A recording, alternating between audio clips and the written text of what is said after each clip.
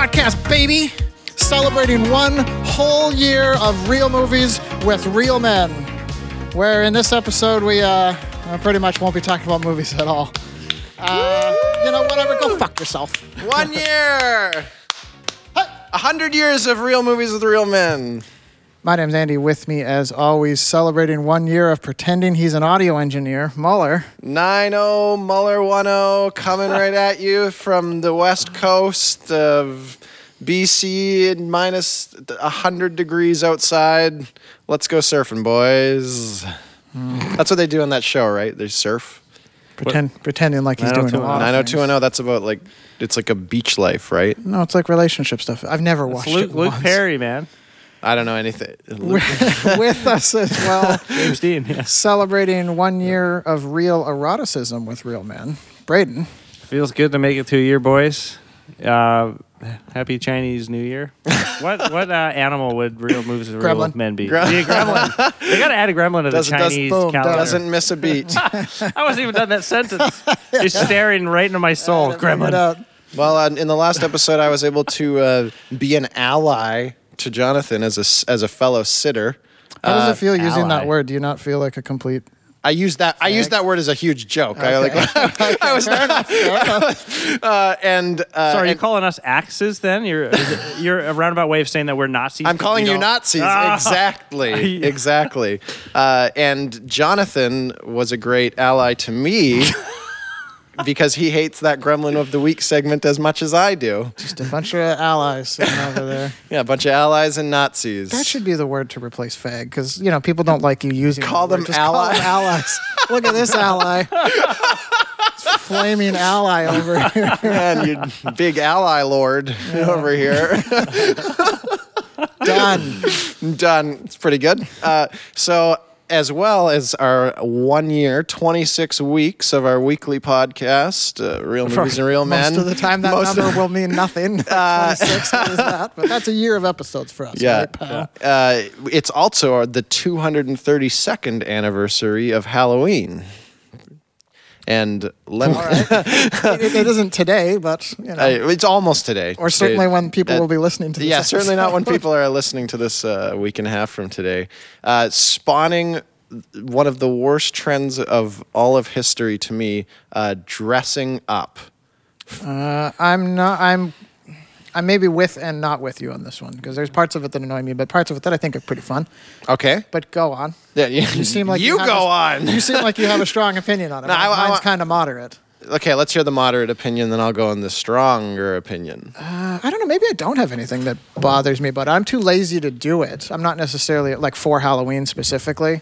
But like I was just at a concert the other day, the Black Dahlia show, and Big plug. it was on Halloween, and there was tons, like there was a bunch of metalheads, and like tons of them. Like I've been to shows on Halloween before, but something about this one just had tons of people dressed up in it. It was great.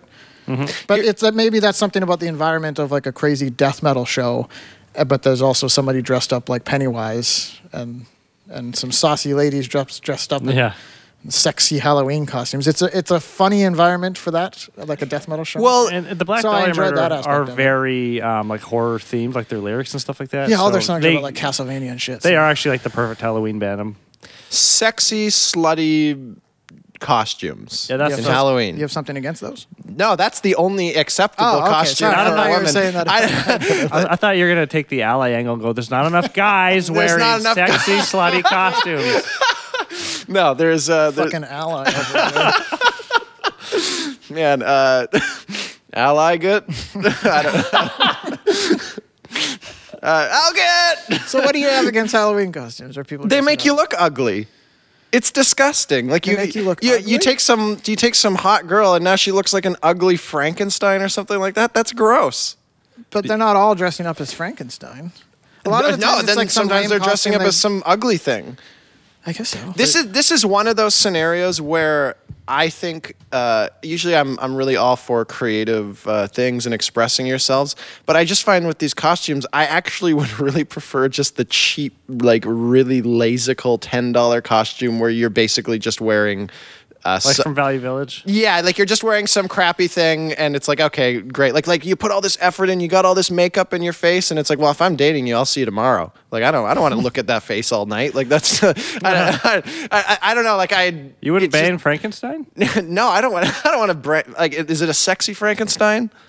You tell me. I guess I've just never had a problem with it. I remember there was I don't remember what show, but like a couple of years ago, there was some show, like a concert that landed on a Halloween, and I was thinking about dressing up because I thought if I could get a Letterman jacket and just some stupid animal mask, I could dress up like the dude from Hotline Miami or whatever. Oh, that's cool. I put like 10 minutes of effort into it, and then I just got lazy. You know so what? I'm not opposed to the idea because that sounds like going to like, it was probably, I'm going to guess it was Guar. Something about, so Guar, like going to Guar dressed up in like a Halloween costume. That sounds like That'd fun be to me. awesome.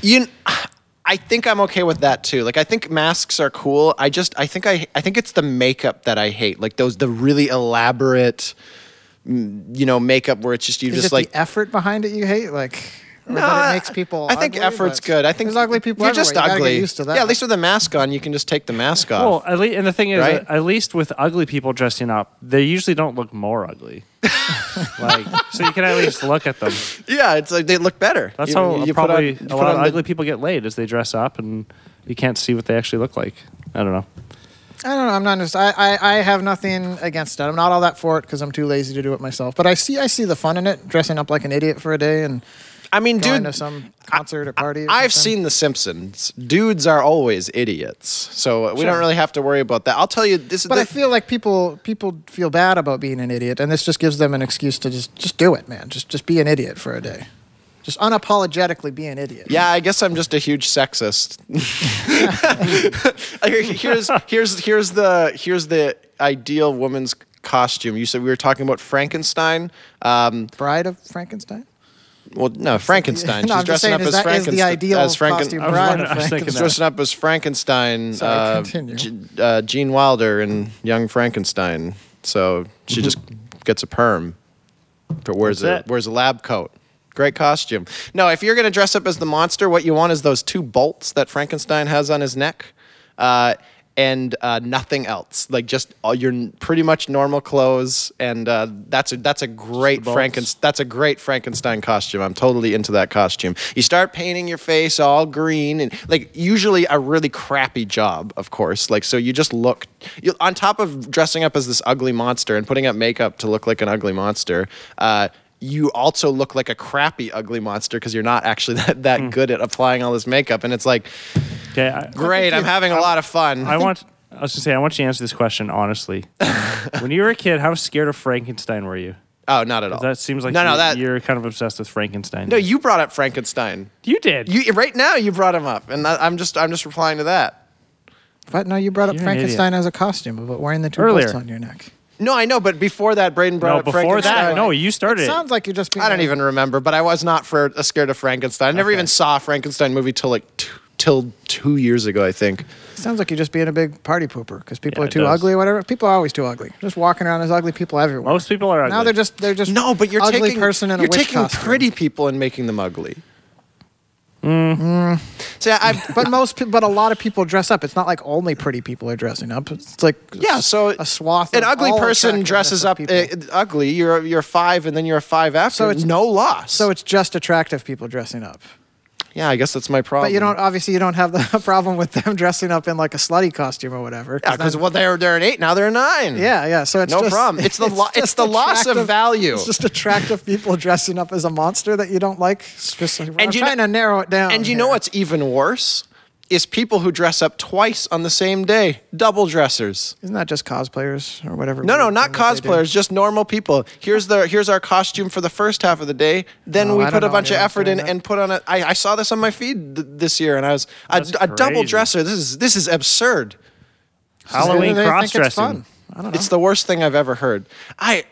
If you're trying to figure out this childhood thing, it's like I remember an experience where we were at a family reunion. Were you trying to French kiss everybody?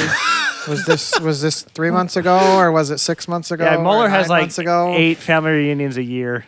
It's because all Muellers have ADD, and if they don't have constant family reunions, they'll just forget that each other exists.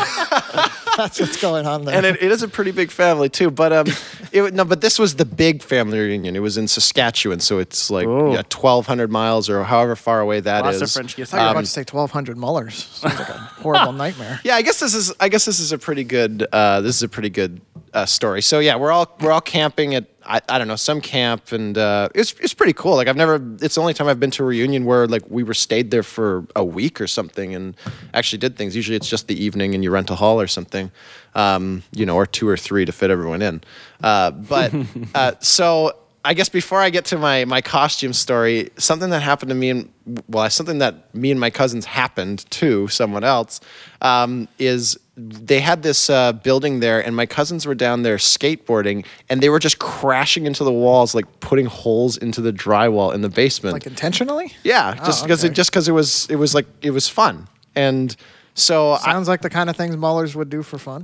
and Just run into walls. yeah, so it was skateboarding down there. I think we had a little grind wheel, but I was probably 10 or 9 years old, like not super old, and.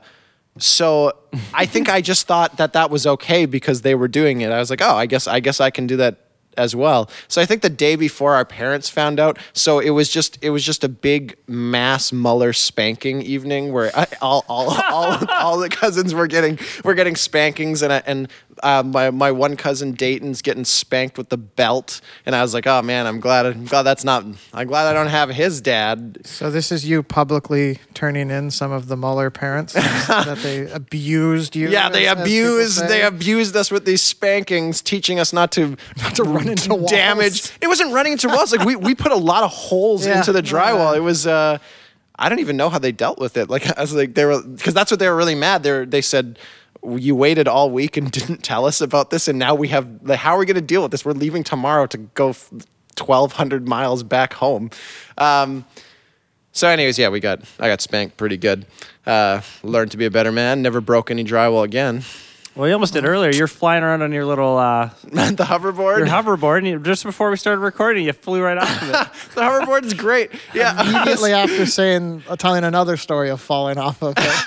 Yeah, I was You're at the mall, right? Yeah, I was in the mall yesterday, and you can go pretty fast on these hoverboards. So first of all, the hoverboard is great. You don't have a controller in your hand or anything. You don't move your feet.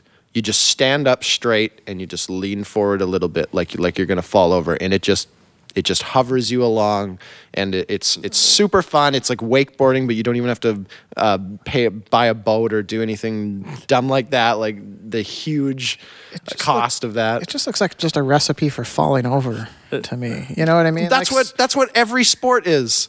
No, Name a sport where people aren't falling over. There's something about like you're standing in a normal stance but moving forward sometimes at great speeds. Like at least when you're skateboarding, you're standing on a side stance where you're actually positioned for the direction you're going. You'll be glad to know that you can get sideways hoverboards that are like skateboards. That actually makes sense. I'm actually surprised they didn't make that first. I'll get you one for your Christmas, so you feel like you have to use it. This is some false advertising they're saying here. They're not really hoverboard. They're not hovering. There's wheels.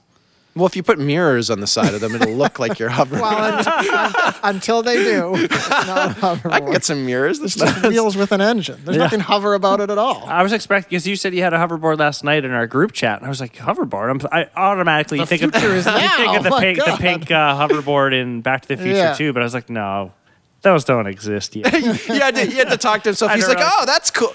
Wait a second. It's not 2015 yet. I don't know about this. I have to actually check, do a brain check about it. So I was flying along in this hoverboard, and you can go pretty fast in it. Mm-hmm. You can go bicycle speed in it. So but that means you're leaning forward extra forward, right? The more you lean forward, so it's catching you. But if it wasn't catching you, of course, like you would just fall on your face. Uh-huh. So that's exactly what I did when the batteries ran out at full speed and the motor stops working and any of the balancing things turn off, of course, at the same time. So I just get launched forward in the middle of the mall. I was actually a bit nervous about bringing it in there because I thought, well, maybe some mall cop will get mad. And then I thought, well, I'm pretty okay with that. They're just dumb mall cop. I'll just leave. And then I realized that they have kiosks all over the place with little things you can drive that are just like hoverboards. Yeah. They have those weird horses with wheels. I don't know. Those are weird. Yeah, they're for kids, so don't analyze it too much. You know what always bugged me was those because I missed it. Like I was too old by the time it came out. Like just too old. Was those shoes that had like wheels on the bottom of them, and you'd see kids at the mall. The Heelys? I always wanted those. Yeah, like I remember seeing them by the time they were a thing. Like I was already in like middle school, and like it was something that was. They were a thing in middle school. Dude, I knew people. No, I was probably older than that. I was probably like high school. I just remember knowing that I was too old to have them, but I remember thinking like, man, I would have loved them. I knew people in high school that had them. Oh really? Yeah. I would buy them now if I knew I could get some good quality bearings in them and keep them going for. I want some motorized Heelys. That to me, all this stuff is none of this has lost its. I'm not any less interested as an adult in this than I was when I was a kid. It still seems totally awesome. I guess I'm just too cynical for it now. Even though I know it's awesome, I'm just like, but whatever. I'll just go home. But it'd be even funny. You have this. Let's go. I'll just buy these things. I think that's more depression than cynicism. Can it be both? Yeah. But isn't that even funnier? Like, imagine going around at your work at the outlet and just zipping around there, and everyone's like, "What the hell is Andy doing here?" Like, that doesn't seem like something you would do it at all. I don't know. So, anyways, at the family reunion, they put on some plays, some acting things. So the family gets together and this sounds awful. So you guys just sat around like play ping pong or something. What are you putting on plays for each other? Well, I'm not. The adults are. This is weird. I was just a kid. It's really weird. Well, I mean, that's what the story's about because I hated it. Are they like erotic plays? No, but I remember my mom did this skit. I don't remember what any of them were about. I'm sure I think there was a mad scientist in one of them. Maybe my mom was a mad scientist, but I remember being so repulsed by seeing my family members or people that I knew dressed up and looking totally different than they are. It bothered me so much. I can't put my finger on it. There's something perverse about this. I can't quite pinpoint it, but something like the adults are putting on a play. I don't know. I don't remember what they're about, so I can't give you very much ammo for this. It's hard. It's hard to say, but it's that's what you did. You put on How plays. How long was the play? Like it would be like little 5-minute skits and this probably sounds like a fucking nightmare. I really don't. I was pretty young. I only I remember very few things about it other than pretty much what I've told you already. And especially the climax of that was a great hour. Remember that hour before you're gonna get did you get spankings as a kid, Andy? When I was younger, yes. I didn't have an hour lead time to it though. Yeah, Braden. Yeah, I did. Yeah, did you have the lead time? What do you mean by that? The spanking lead time is the time where your parents tell you that they're going to spank you, and then there's a gap before they actually spank you. And it was like an hour? Yeah, it felt like an hour. Dude, it was like if I was getting a spanking, it was like you did this and you're getting a spanking fucking now. Yeah. Get over here. The lead time was like 2 seconds. I specifically remember the one time that didn't happen because it wasn't so bad. But yeah, that's what made the spanking so bad was you had to sit there building up the anticipation. You're anticipating it. I think so. I think this is where you get into that spanking versus that's pretty ironic. And physical abuse. Yeah, because I think from the parents' perspective, the idea is. You shouldn't just hit your kids because you're mad at them, because that is abuse. So you make them It's abuse that I'm not that bothered by. I'll give it to you, but it's abuse though. Yeah, I don't connect with that abuse. I think we need to start phrasing abuse and allegations as how people connect to them rather than what they are. Oh, that's abuse. And it's like, it doesn't mean anything to me. It's like, well, that's abuse I connect a lot with. Oh my God. Like, okay, I get it. Like, I think that would really simplify a lot of these conversations around allegations. I have this image in my head of a parent being too scared to spank their kid, so they pull their kid's pants down and just yell at their ass really loud. They go, I'm mad at you. Just yell at their ass. Holy shit. That's pretty good. You got to compromise, right? Yeah. Because parents aren't allowed to do that anymore. But just bring it halfway. Yeah. That's just a good idea. You're not touching them, but you're still doing something to their butt. Quality parenting advice. This show. I think that's the funniest thing I've heard in a month. That's so funny. No, but the idea is that you don't want to be mad at your kids, so you go away from them. You deal with your emotions so that it's a proper discipline where your child learns, and they feel like you still love them, and they understand that it's only connected to their actions. Blah blah. I think that's a proper way to spank a kid. But waiting it's horrible. They could just make you wait and then not do it, and that would have been probably good. I mean, you can only do that once, though, because then they're going to guess whether you're not going to do it. Get into this conversation? Why are we talking about spanking? The Mueller spankings. The Mueller family reunion. We were talking about the Mueller mass mass Mueller spankings. So at what point during the play were the adults spanking the kids at this moment? So what's going on here? Where did I was just saying why I hate costumes. Like you're getting spanked by people in costumes? No, they weren't in costumes when I got spanked. It really bothered me, and a lot of my family's musical or acting, and I remember I'd see my mom in a play or something, and then she was in some more serious. And like every time you saw a costume, you were worried about getting spanked. Got it. Got it. Nailed it down. I just always really bothered me, and it was usually the makeup. Like if they're wearing a dumb mask or something, it's not really a problem, but it's like they really become. I don't know. This is bizarre. If we had a psychologist here, I'm sure they could tell me something interesting about myself. You're just pooping on everyone's fun. Did you try to French kiss your mom before or after the spanking thing? Long before. I was a young kid. I was really young when that happened. You didn't try to kiss her until he hit puberty, all right? I didn't try to French kiss my mom until she was dressed up as somebody else, and I didn't know that she was my mom. That's why I'm so upset. And then I tried it, and then she spanked him, and then it's all coming together. Anyways, how dare anybody dress up in 2 costumes in one day? It's repulsive. I'm only repulsed by it because I just wouldn't have the effort to do it. I'm not opposed to it, but I'm far too lazy to do it. Who has the energy for that? Do you guys want to talk about some movies? Maybe. Sure, yeah. Let's see how that goes. Everything is a movie. What do you mean by that? You know what I mean. I do not. Okay. What are we talking about? My most hated movie ever this week, of the week, is Uncharted 4: A Thief's End. I got a synopsis here. I learned from Andy to start finding these from Wikipedia because they're just hard to find elsewhere. Wouldn't you know it? Wikipedia is a great place to find information on common items that everybody knows. Who would have thought? Who would have thought? Cool. It's like some sort of encyclopedia almost. Retired. Right. Retired. That was a flop. Why do you hate Wikipedia now? What's going on? I love Wikipedia. Retired Indiana Jones impersonator Nathan Drake spends his days challenging his wife to video game showdowns despite never playing video games in his life. Ooh, great joke, Naughty Dog. The star of your movie/game thinks video games are dumb, but he's the star of this movie/game. What an astonishing irony. I bet you intended that to be very ironic. Except that a guy who spends all his time thinking about history and dumb nerd shit and parkour and boating in the Caribbean or the Alps probably really is not interested in video games. I'd be very surprised if he would be interested in video games. It's really not that ironic at all. In fact, it makes so much sense that I don't even know why they put that in there at all. Oh, but wait, we need Nathan Drake to make this dumb, ironic joke that he doesn't like video games, even though we're playing him in a video game, so that we can put in a plug for our old PlayStation 1 video game, Crash Bandicoot, which coincidentally happens to be getting a remaster for the PS4 shortly after this movie/game was released.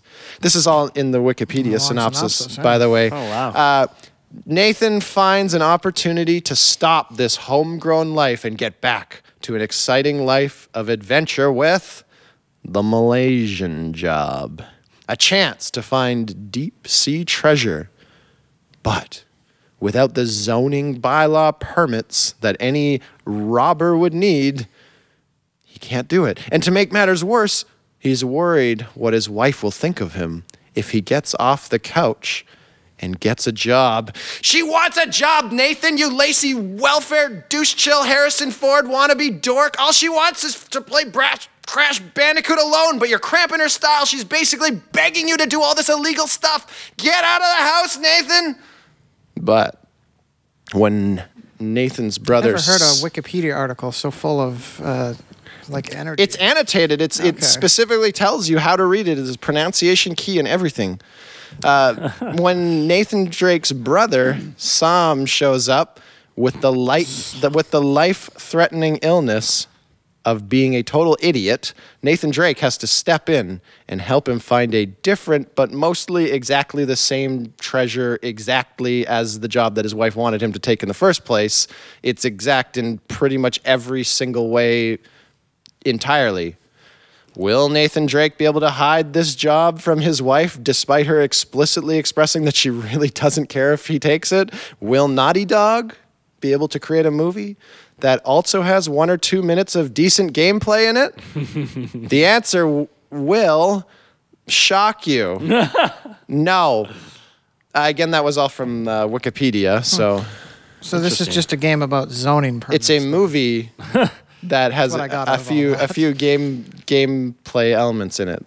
About zoning permits. Yeah, but it's mostly about zoning. It's just him standing in a line, going out to fill out a form. No, well, I mean, it's you standing in a line. Climbs up a wall to get to the line. It's you standing in a line waiting to be able to play something. It's very similar to the DMV experience, actually, except you have to be engaged in something that's pretty boring. Yeah. So normally it's like I would kick up a bigger stink about our show not having a lot of movie content, but like these games are so much just movies, wannabe movies. Yeah. So I like to call them media fluid games. Yeah, in a way. In one moment they're a movie. Then they're a game. Then they don't know which one they want to be, so they just do every one poorly. Video games, they're desperate to be movies, but they're not good movies, and they're not good video games either. They're not good board games. They're not good D&D games. They're not good TV shorts or novels. They're just not good anything. Welcome to the age of the media fluid game. Yeah, I've had a really big disconnect with a lot of modern, at least mainstream gaming. Like I used to play a lot of it. I used to actually like the Uncharted series, but the more and more these games just blatantly tried to make the story first and then the gameplay after. They just started to lose me more and more because so many of these stories are also just kind of bad. And it was never a problem before because the story was just a thing in the background to give you an excuse to walk right and jump every now and then.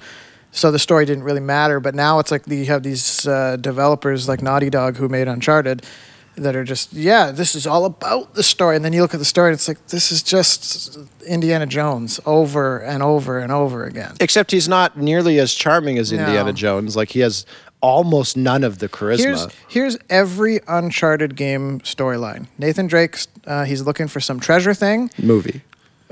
He's looking for some ancient whatever treasure thing that he's got to travel around the world to get to. Some villain discovers that he's doing it. Nathan Drake escapes him, but then Nathan Drake finds out that the villain was actually just using him to follow him to get to the treasure and then take the treasure right as Nathan Drake's found it. Every fucking one. And this is the fourth game in this which is just movie an Indiana, series. Which is a direct ripoff of one of the Indiana Jones movies. Which I'm fine with getting some inspiration from that. If you get inspiration from something and do it 10 times worse, I don't know what that is. I'm fine with it too, but yeah, they're doing it worse, and that's the main focus of the game. It's not like, okay, we'll take this idea from Indiana Jones and we can frame a really cool game around it. They've framed an okay game that pops up every now and then it's mostly about the story that they're ripping off and not doing as well. So I'll get it. Problem. I'll get it just out of the way quickly because I don't really want to talk a lot about the game. You know, if you're listening, you go, okay, great. This is another movie that I haven't heard. So now I'm annoyed because I haven't seen this movie yet, and now I can't follow along with all the plot points. Well, don't worry, because the plot is so boring that we don't have to talk that much about it at all, and everything you need to know is in that long, drawn-out Wikipedia entry. The only other thing I'll get out of the way is that the gameplay is not very good. It's supposed to be, quote, polished, but it actually has a lot of... It's very dull. It's very okay. It's very... it's very progressive and exciting for 2006. That it would have been like, whoa, this is like, look at this game. Everything seems to work. The problem is that they want to handhold you through this story and experience so much that the gameplay doesn't leave a lot of options. Like so there's a lot of climbing in these games that you do. Like you're scaling up cliff sides and you're jumping from one little ledge of the mountain to the next, but you can't really screw it up for the most part. Like you're just holding forward and whatever the jump button is, probably X, and then he just successfully does it. I did a lot of sections with one hand. Yeah, it's so linear because they want to make sure that they get their stupid little story like really crammed in there, that the gameplay can't deviate too far because they got to make sure that story gets in there. Like this is essentially what I hate about the games is this about these games and other big modern games is the story first, gameplay second. It's like, let's create this big story, and then we'll shoehorn in some story in there at some point. Some gameplay in there. Gameplay at the end there. Braden, so you didn't play it with us, but you said you were watching it online. Yeah, I watched some videos of it. How much did you see of the game? About 40 minutes. Okay, so what percentage of that 40 minutes was gameplay versus movie? Oh, Lord. Less than 10%. I thought you were going to say less than 10 minutes. less than 4 minutes. A lot of it's story, and then a lot of it was I couldn't tell because I wasn't playing the game. Well, you weren't shooting somebody or climbing. Yeah. If the only gameplay is shooting or climbing, walking around while someone talks to you does not count as gameplay. But that's a big part of the game in Uncharted is walking while someone else talks. It's fine if you're scaling a wall and someone's talking to you. Sure, that's gameplay. It's fine for them to talk over that. They're not interrupting your wall scaling, your parkour experience. Because you said it before how these games are like heavily known to be a very polished gameplay experience, but then when you break down the actual game, like let's ignore the story stuff for just a minute here, and you break down. You only have about an hour-long game. If you take this 10-hour game and get rid of the actual cutscenes. gameplay, and it's like you have walking while someone talks to you, which is boring, and you're just holding for. It might as well be a cutscene. Like that really isn't gameplay. Other than the fact that you've tilted your thumb forward a little bit to move your character. And then you have climbing, which is so like streamlined and simple, and you can't fail it. It's just pressing X at the right time. That's not gameplay. That there's no time limit even for. And then there's the shooting mechanics. The shooting mechanics are the closest thing to a game, and I think you would probably agree they're very sloppy. Like they don't feel good. The shooting mechanics don't feel fun in the slightest. No, I was so annoyed playing it. In terms of gameplay, it's like you have those three things, and the best of the bunch of them that has the most gameplay is the shooting that feels sloppy. It feels terrible. Yeah. Like the enemies are not fun to fight. So, Braden, what did you observe, having been somebody who's never seen this type of movie, but you had to look it up on YouTube? Well, it reminded me, like I don't keep up with modern games much. Most of my intake of it is through you guys. It reminded me a lot of the old Prince of Persia games. It was like, this is just Prince of Persia with a white guy. He was just jumping around, jumping around and grabbing things. It was incredibly boring to watch. And the video I watched, it was just cruising through the game. It was the full game. It was 10 hours and 33 minutes. And this is a guy who's played it before, cruising. probably. So he's cruising. So we were constantly getting lost and not knowing where to go in a level design that's extremely linear. Like it's basically walking down a path, but they just I had nowhere I needed to go almost after every single battle. John of Vision made a funny point yesterday. He said every time you're doing parkour and then you end up in an area where there's a bunch of enemies. And then after the enemies, you do a bunch of parkour. And he's like, how'd the enemies get to that spot? Like, they would have had to parkour there. Yeah. Like, I don't even know how they got there. Hundreds of enemies that are constantly following you. Yeah, they're always following you. It's like, how did they get... Are they all parkour experts, too? Yeah. And a huge established thing is that the guy that you're playing, he's this parkour expert, right? The things he's doing... Is that part of his backstory? Not really, but like he's an adventurer. He's climbing on all these walls, and he's rock climbing. And he does things that are pretty akin to what Tom Cruise does in Mission Impossible 2, where they're just borderline impossible stunts. Well, see, right? the problem with that is that these games take themselves too seriously. The Uncharted games, movies, whatever, they take themselves too seriously. If you had a more cartoony or more tongue-in-cheek sort of thing, and they were, jumping from rock to rock, and all the enemies were too, it'd be fine because who cares? But these games present this stupid story that's very serious. Where you're worried about your wife finding out about you taking this worried job. About your wife, but then suddenly everyone's also a parkour expert. Those two things don't really work well together. Yeah, it was just it was a dumb point, but I thought it was a little bit funny. So this video I watched was 10 hours and 33 minutes. I can't believe you watched 10 hours and 33 minutes of this. I watched 40 minutes of it. And in the side where it has related videos, there was one titled Uncharted 4 All Cutscenes. So I want you guys to guess, how long was that video? Oh, man. 8 hours? I'm going to guess 4. 7 hours, 48 minutes of cutscenes. Oh, my gosh. Generous. Isn't that insane? Man, well, and what's really crazy... That movie had a lot of gameplay, actually. What's really crazy about that, I don't know how far... or what the specifics of that video were, but that's just the cutscenes, because there's a lot of sections like me and Muller were talking about. I think it's including those sections, I bet. I don't think it's... Yeah, I'd have to see the video, because there's so many sections where you're just walking and someone's talking to you. I guarantee you it's including those. It's totally going to be including those sections if it's 7 hours and 48. I wonder. I would assume. Well, because there's not enough time left, because there'd be 5 hours of walking around, so you would have exceeded the time of the... Yeah. So the opening of this game, though, it's you're playing him as a kid, and you're just wandering around you're wandering around an orphanage. And I get that you're trying, it's a way for them to teach you the controls and stuff. Yes. But are there 3 other games?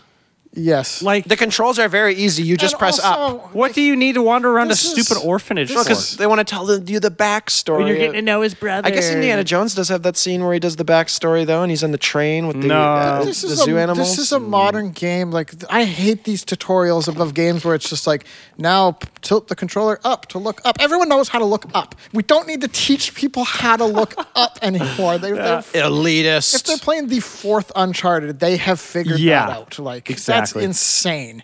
I don't know. I don't cater agree. to people that don't know how to look up in a video game. Like, they aren't playing video games, or they're playing so few that, like, don't worry, you're not getting much sales out of them anyway. I mean, I think that's what this trend is meant for, though, is to appeal to casual audiences more.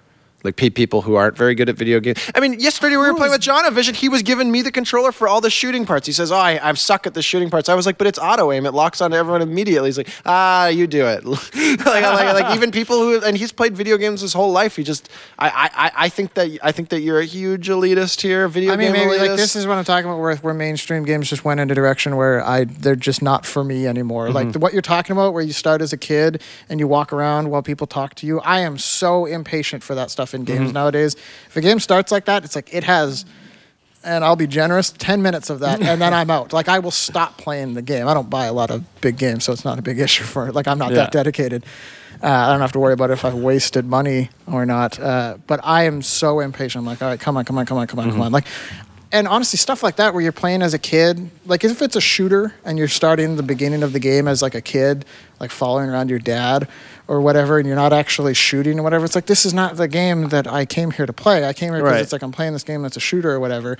I should be shooting pretty goddamn quick, but instead it's like I'm just holding forward where I hear like this person explain to me what's going on. I would prefer a cutscene over that. It's like, don't fucking dick me around. Like, don't fucking piss in my ear and tell me it's raining here. Like, I know this isn't real gameplay. I'm not fooled because I'm holding forward and pushing X every now and then. Just give me, like, at that point, just give me a cutscene. Yeah. I don't want to walk around for 10 minutes as a kid who can't do anything to learn how to hold up to look up in a video. But Andy, I want to have choices in my dialogue trees. I want to be able to have an impact on the story and change what happens. So when I talk about this, like walking around as a child, I have a very specific example of something happened. When you were a child, a video game I played recently. The newest Killzone, which I think is the 4th one as well. Whatever, it came out the release of PS4. Whatever. It's a bad movie. It was on sale for like $5, and I was like, oh, okay, I remember enjoying the second one. If it's only $5, I'll give it a shot. And if it's just like I'll buy anything for $5. An above average shooter, all right, cool. But then I start the game, and it's exactly what we're talking about. You start as a boy, and you're following around your dad as the space Nazis talk over, which is going to sound awesome, like space Nazis, but I assure you, it's not that awesome. It's not as cool as it sounds. And then the space Nazis are attacking, but you're still a kid, like just avoiding stuff for like 10 minutes. And I'm like, okay, I know I got to get through this just to get to the parts where I'm an adult and the shooting will probably be over in like, 10, 20 minutes and it'll be awful. But then I can get to the shooty stuff, whatever. Mm-hmm. And then so I'm walking around as a kid, not being able to do anything for like 15 minutes. And then that ends. And then it goes into like a 10, 15 minute long cutscene. I don't actually know how long the cutscene was after that because it got 10 minutes into it. And I was like, fuck this. And I just skipped it. I was like, I don't care enough about the story to sit through this much fucking crap before I can fire a fucking gun in this shooter game. I just stopped. I didn't play it anymore. You never even played the game? No, I just stopped. Awesome. I was like, this is, or I finally actually got to the shooting parts and it felt sloppy. Oh, I remember playing this more with you because I had played it and got through all that. And then we spent a good 30, 60 minutes on the gameplay and it was horrible. Yeah, so that's what I really hate. Anyways. You front end loaded me with all this story stuff that maybe it's interesting, maybe it's not, but I don't actually know if I like your game yet because you haven't given me any gameplay. So I can't get invested into the story because I don't know if I even enjoy the video game. So now it's like I put up with all this cutscenes as much as I can before I skip it all, and then I get to the gameplay. It's like half hour fucking later, and it's just like, oh, this game sucks. So I stopped playing it completely, and then like 2 days later, I got the new, I'm doing finger quotes, the new Doom, which came out like last year, 2016. What a beautiful difference in games that was. Like, more on how to do a good intro for a video game after this week's Gremlin of the Week. Correction, we're not doing a Gremlin of the Week this week. It was, Jonavision had some negative things to say about it. Like, people have kind of spoken, they don't want Gremlin of the Week anymore. So today we're doing the Gremlin of the Year. That's right. 1 year of episodes calls for 1 year. Gremlins. So I watched Gremlins 2 this last week. Yes. For my second time ever watching it. An excellent choice. So you always talk about this movie going off the rails. Yes. And I was able to really notice exactly where that happens to watching it. So I think we always talk about, Gremlins 2, it's not actually that great, but it's awesome because it goes off the rails. But I actually think the first half of the movie is a really good movie. I really enjoyed all of it. It had a lot of funny things to say.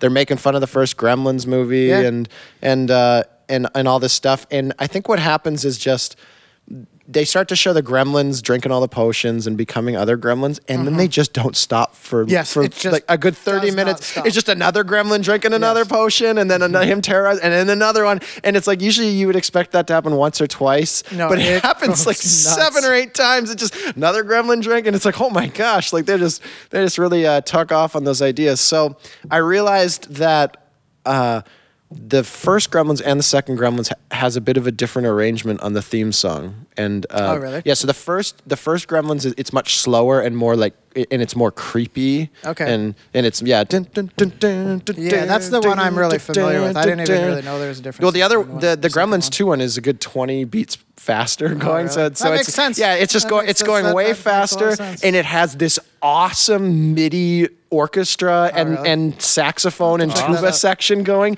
and it sounds so great. And I love this. The second theme song is the one that I'm always thinking of. It's so awesome. I'll give you a little listen later. But if you want to listen to a Gremlins theme, make sure you check out the second Gremlins theme. And we know that you do. So the Gremlin of the Year is not actually from Gremlins 2, but I am going with. I had to make it a special one, and I'm actually surprised none of us have. I wonder if this is the Gremlin I was going to bring in, but go ahead. The Gremlin I'm referring to, and he actually has a name, is Stripe. Oh. That wasn't the one I was thinking. So Stripe he's the quintessential Gremlin. In essence, he's on the cover of the poster. Are you sure you didn't bring in Stripe before? No, and I know, some. I listened to all our the die-hard Gremlin of the Week fans are gonna might confuse it with Braden. You brought in the Spider Gremlin, which is his name is Mohawk, and he's that's what I was messing it up with. He's kind of like.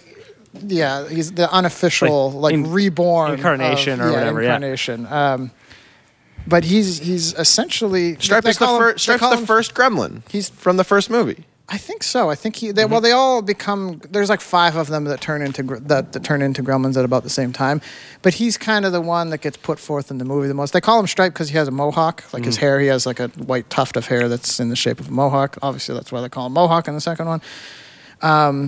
and just what makes him great, he's like the unofficial leader of all the other gremlins. They always kind of follow him, and like he's always in a dominant position. Like when they're in the tavern scene and they're playing poker, and one of them starts laughing at him, and so he takes out a tiny little adorable gremlin-sized gun and he shoots him with it. Like, he's gambling, right? You think he lose a hand or something? Yeah, they're playing poker. Yeah, I don't remember exactly why he shoots him, but the guy's being a really annoying gremlin. He's like, you lost, you lost. But throughout, like he just shoots him in the face. He's pretty much littered throughout the whole movie, so I can't talk about like all the scenes with him are too much. But I think the greatest scene with him is at the very end in the toy store. Oh, when all the other gremlins have been killed in the movie theater because they blew it up. Why was it? What happened again that he wasn't in the theater? Because something happened to him. I don't know. You guys are talking about it all right now. I think he saw it happening and he escaped. Anyway, so all the other gremlins have been killed. The only gremlin left is Stripe. He runs away into lone survivor. Stripe. He runs away into a toy store. Billy Peltzer, the main character, follows him in there to finish him off for good. We got to get rid of this one last gremlin before he multiplies himself again. And then that's when it kind of becomes a bit of like a cheesy horror movie, like gets into the cheesy horror aspect of Gremlins. Mm-hmm. And Stripe is trying to kill Billy Peltzer. Billy Peltzer. And the stuff that he does is awesome. Like, so Billy's walking through the store, and then all like there's like a wall of TVs in the back, and that all have Stripe's face on them. He somehow got on them all, and he's just like laughing at him as he walks through the store. He starts throwing. Stripe does a great John Matrix impression and starts throwing saw blades at Stripe. It's great. John Matrix from Commando for idiots. That doesn't need to. Yeah, okay. It doesn't need to be said amongst us now. So Billy's walking through the store with a baseball bat because he's just going to smack him over the head and kill him. He's thinking. And so then Stripe finds one of those like baseball machine thrower things. Mm-hmm. I don't know what you call those.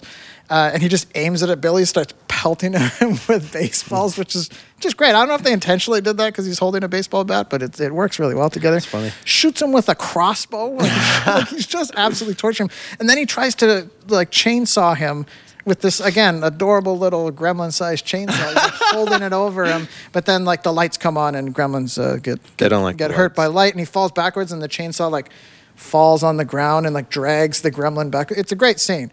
But what I think I love most about Stripe, just to close it off here, is he has the greatest death scene in the whole franchise. Oh, easy. Absolutely easy. Like, he goes into a fountain to multiply himself, but then Gizmo, the Mogwai, the furry little creature who hasn't become a gremlin yet. Yeah, the Furby, as most people will probably think. He opens the blinds because it's morning by that time, and all the sunlight hits Stripe, and he has nowhere to escape, and he kind of falls into the water. But then he like pops out of the water again, and they think he's coming back to life. And he's like melting at this point, and the effects are just fucking great. Some of them I don't even really know how they did. Like, it's clearly a puppet, but it's like weird melting, and you can start to see more of like his muscle and bones and whatever. And then eventually like his skeleton just kind of collapses on the ground, but it's still melting. And it's like, I don't actually know how they did. I think they just used acid. Yeah, maybe. It has a great like melting effect, and it's just it's a wonderful, beautiful, disgusting death scene. And that's why Stripe is the gremlin of the year. Man, I just remembered that we're playing Majora's Mask after this, Braden. Zelda. Oh, I'm so excited. Let's get this podcast over here so I can go down to the, How many gremlins graveyard. are in Majora's Mask? Least not enough. The answer is always not enough. We need That's true. That's true. Yeah, that was this week's year's Gremlin.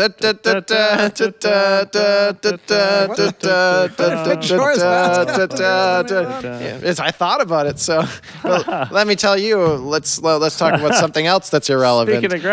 Speaking of irrelevant thoughts that just popped into my head, Brandon, you were telling us that camping story. I think 5 or 6 episodes ago, and I was thinking about. Because we live in kind of an area where there's a lot of camp type people who like to hike and go outside. And I love people who they try to take your camping experience and they want it to be a certain amount of roughness before you can call it camping. So you're not you brought your cell phone or something. Yeah, you brought a tent. Some kind of ally. What did you bring your skin? Would you bring your skin with you? Oh, that's not very camping. Like to be a really good camper, you have to peel all your skin off and jump in salt water. That's camping. That's how you have a good time at the camping. They're like camping elitists. Yeah, and everybody's a camping elitist. It's like, I'll go in a motorhome. If it's up to me, I'd bring a TV with me and just play video games out in the woods and maybe chop some wood. It's pretty fun. Well, that's not camping. This is camping. And it's like, oh, I guess I just won't ever do that ever. See ya. It's like you just are very insistent on making sure that no one can enjoy the hobby that you like, because it's like, do you want more people to camp or do you want less people to, like, what are you aiming for here? I don't understand these people that like they're into a thing and it's like they just want to push it on other people and make sure other people do it. It's like, I get fucked. Like, maybe I'm not camping, all right, but I'm doing some other thing that is like camping and I like it more because I can. Yeah, and it's like, well, don't call it camping then. Okay, I'll just use a bunch of words that I can't even think of. Like what's the replacement word? I think it's called like. It's like a sort of luxury camping, glamping, which I hate. I hate glamping. Those conjoined words. Yeah, because it's like glamour camping. That's where you go on a motor. This is the thing that people have said? Well, that's just what they call it. It's like camping. It's glamping. What's with this camping snobs? Right? Yeah, it's brutal. Yeah, you're the last. Exactly the same people who hate snobs, by the way.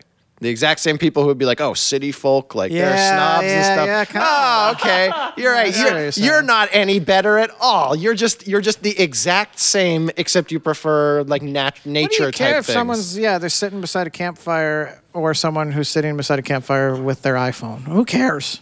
Like that's the experience. You got to engage with everything around you and like whatever. Yeah, and this is what I have people.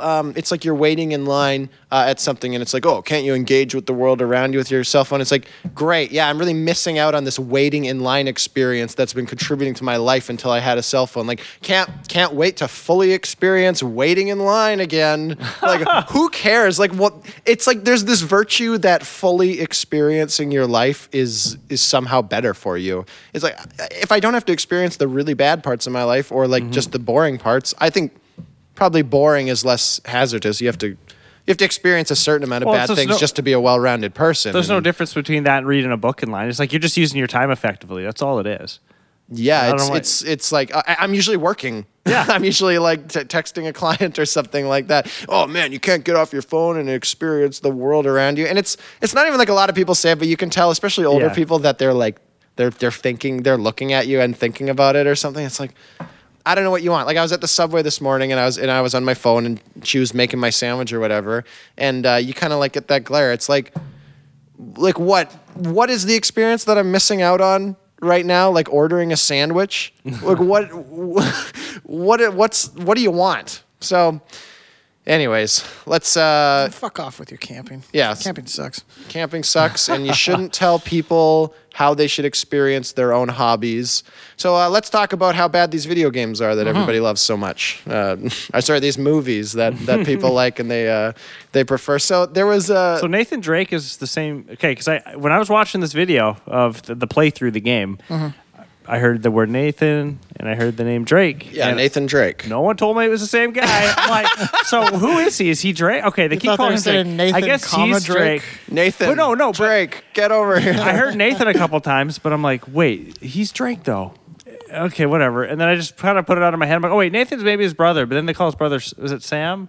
Yeah, it's Sam. It's a stupid name. Is it Sam? No, it's Sam. Oh, okay. I just said it. Yeah, and it just got confusing. So when you said in your intro, the first thing you said was Nathan Drake. I was like, oh, I'm an idiot. That's the first time you realized that was 20 minutes ago? Yeah. That's so great.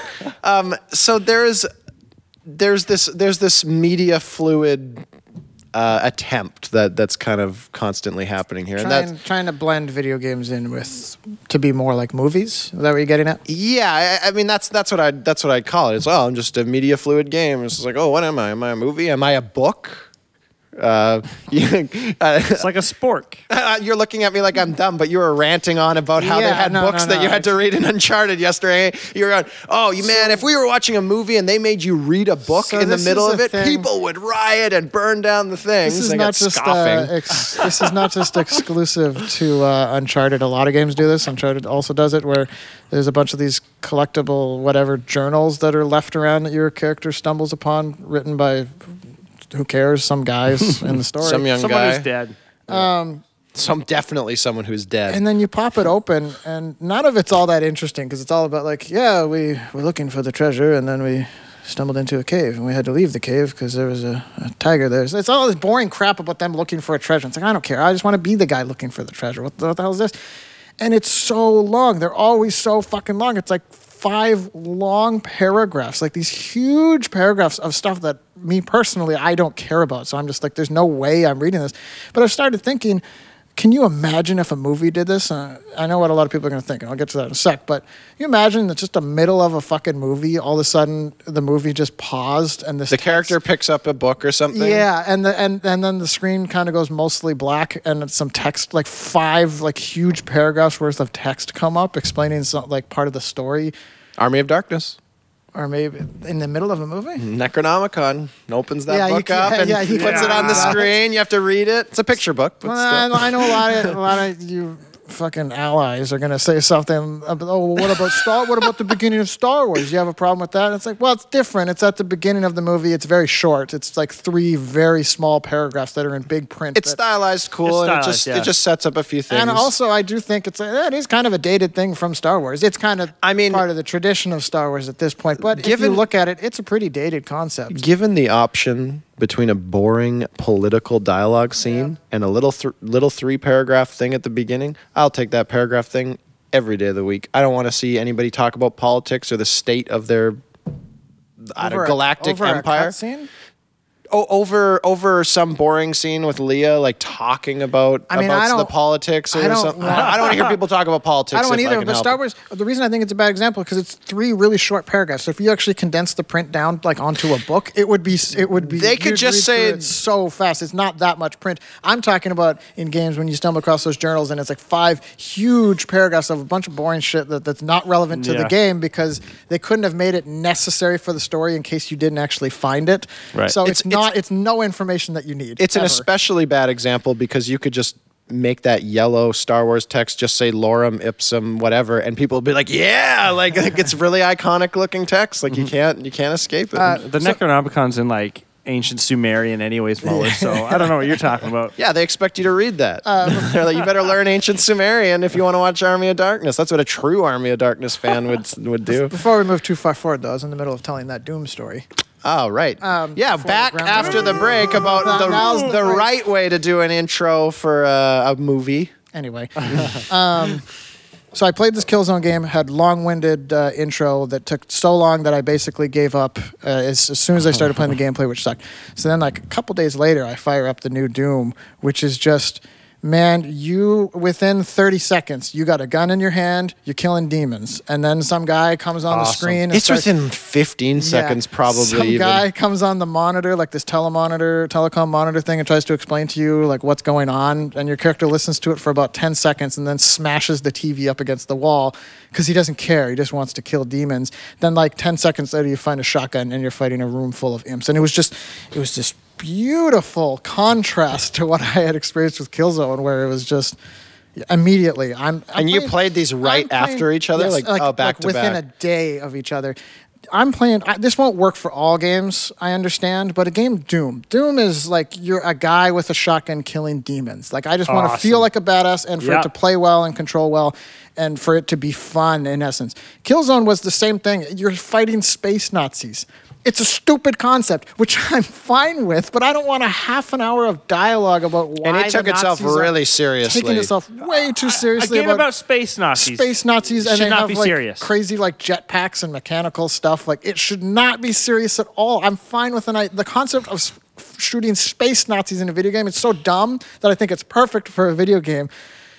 Not if you take a half an hour explaining to how they're being like segregated onto our planet and they're starting to like take over the community. And I don't want to care about yes, this is what the beginning of Killzone 4 is about. I'm starting to I'm beginning to think. Fuck that. It's space Nazis. Just give me a shotgun so I can shoot them in the face and make it feel good to do that in terms of the controls and whatever. I'm beginning to think that I just think stupid because when you say space Nazis, I'm like, oh, that sounds great. Like there's not a translation where I'm like, oh, that's really stupid, so that's great in this way. I immediately just, oh yeah, it sounds awesome. My immediate reaction is nice. Nice. It's about knowing what it is. You think nice because you're imagining like how something fun. Something fun. Yeah. You're not imagining like this long-winded. You got to read 5 paragraphs about why the space Nazis are the way they are, and how they got into power, and you're just a boy following you. You're not imagining that. You're imagining like jumping off of some cliff and stomping the space Nazi's face. Yeah.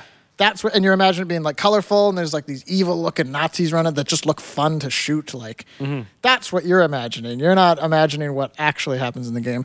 Then I play Doom, and Doom, like I love the new Doom. I highly recommend it to everyone. I'm not going to go too deep into it because I don't really care to give a review of it. It's just really fucking good and does everything right. It knows what it is. It's Doom. You're there to kill demons. Let's not pretend like you're not and add all this like dumb story crap. I highly recommend it to everyone. But yeah, like that's what modern big games do nowadays, and that's where they really just started to lose me. It's like you have this fun concept about shooting space Nazis, but then I'm a boy in the game, just walking forward, following around my dad for 15 minutes or whatever, and I just hate it. I'm very impatient at the beginning of games because, like I said, I don't want to sit around playing this game and learning all about the Nazis for half an hour just to get to the gameplay and realize that this gameplay is not even for me in the first place. Like, I just wasted a half an hour. So I'm not on board at the beginning. Like you got to give me, if you're gonna do that, give me a taste of your gameplay first, and then sprinkle in the other crap. Like that sounds just like such an awful experience. Yeah, because you come at it from like you mostly just play older games. Mostly, yeah, for the most part. But they mostly you pick up the controller and you're almost always boom, you're in it. Yeah, most of the time, yeah. I think at that point it was probably because they didn't have the resources to tell like a big story, so they just didn't try. But it was one of those things where it's like, well, their lack of ability to do it made for a better experience. Yeah, because they're like, well, we better make the gameplay really good then, right? Yeah. And yeah. Anyway. But yeah, so like back to Uncharted, it's just you stumble, and a lot of other games do it, but you stumble upon these journals and it has like 5 paragraphs. And I imagine any other medium doing this. Imagine it if you were in the middle of a movie and then all of a sudden the movie paused because the character you were watching picked up a book and you had to read what they were reading instead of having a character just say one sentence that explained it all. Imagine if I don't know why it's acceptable in video games. I have no fucking clue why that's an acceptable thing in video games. Sorry, I was in the bathroom. Did you guys talk about the point about how all feminists are faking it yet? Okay, I can get onto that. Is that Nathan Drake's a big feminist? Yeah, well, I mean, you guys saw that after Uncharted 4, they released the feminist version of Uncharted. Starring the 2 women. No, they had to pander to a social trend now. No, there's an Uncharted. It's not Uncharted 5, but it's Uncharted it's again. Like an unofficial side Uncharted where you're playing as a bunch of broads. It's the third too many Uncharteds in the series. By the way, the first 2 were fine, and they never should have made another one. Isn't it just Tomb Raider at that point then? Yeah. Because Uncharted is just ripping off Indiana Jones and Tomb Raider. That's what's going on, and now they made one. Like when Uncharted first came out, people were calling it Dude Raider because it was so much like Tomb Raider. And now like they're just back. Now they're just back to ripping off Tomb Raider. Like it's a weird circle. Yeah, but so in the one that we were playing, they have this heist scene and it's an auction scene. So they're trying to steal. They're trying to steal this cross that's at an auction. You go to an auction? Yeah, you go to an auction and you bid. Do you get to bid on things? This is modern video games. That's awful. Yeah, this isn't a game about auctioneering that they've made like this fun little like puzzle game out of. This is a game where you're supposed to be scaling up mountains and shooting things. Yeah, and all of a sudden you're at a fucking auction. You're supposed to be, I think, taking some artifact from the auction that they're auctioning off. So you have to go cut the power so that so the lights will be off, and then they can steal the thing before the auction goes. So there's a scene where you are in the power room and they're on the radio, and the item that you're trying to steal has come up for bid. So they're like, dude, we're out of time. We got to get this thing done before the bidding's done.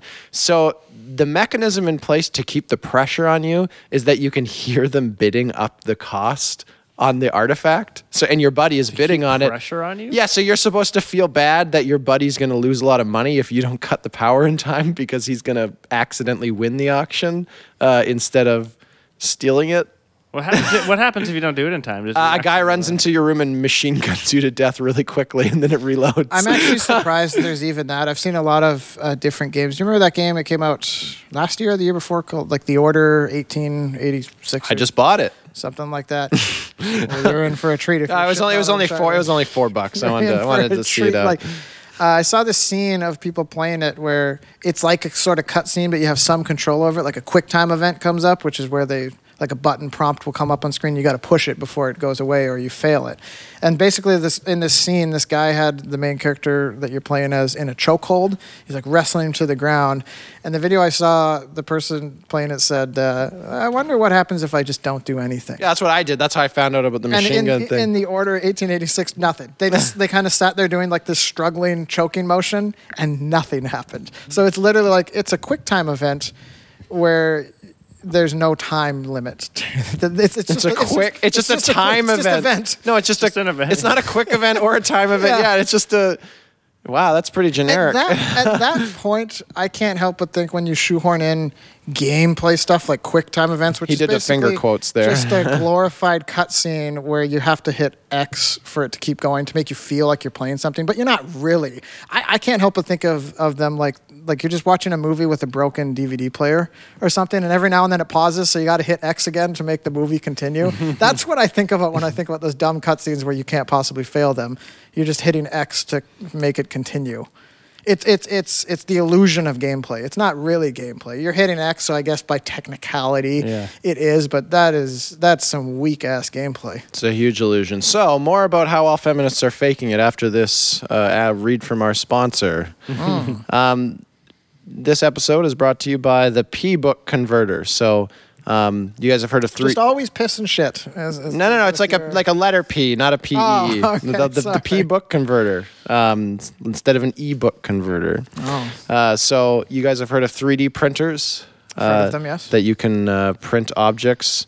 But have you heard of the P-Book Converter that converts ebooks and prints them out as books? Is Linux printers that's sponsoring us, or? Yeah, it's the next evolution of printers. Before we could print 3D objects, now we can print out books. Wow. And the future is now. So it's a new way of manufacturing books to sell them in the bookstore. So if you're Kohl's or one of these bookstores, you're a book publisher, get a hold of the P-Book Converter. They'll take all your ebooks from all your Kindles, and they'll convert them into real books so you can sell them in the bookstore.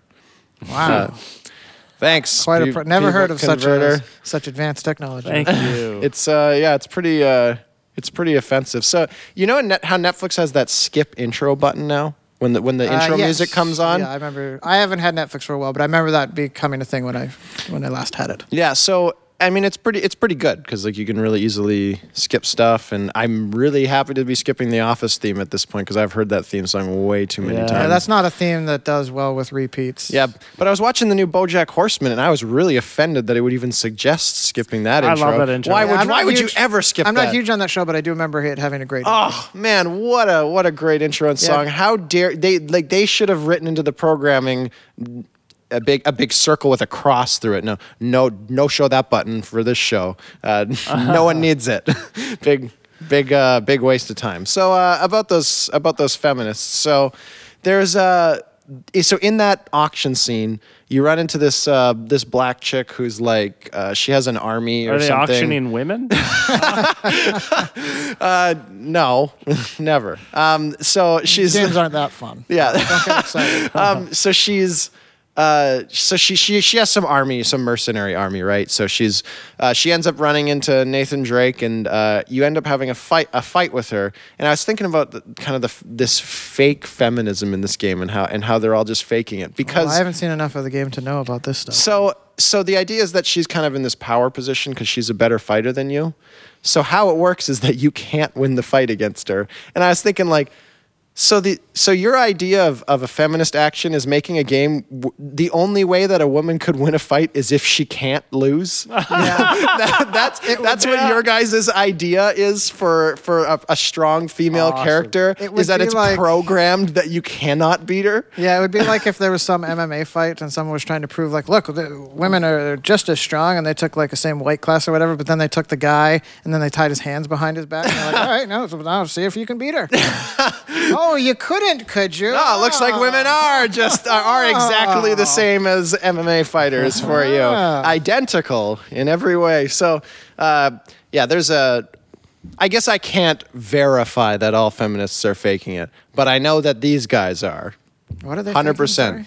They're faking their feminism. Oh, okay.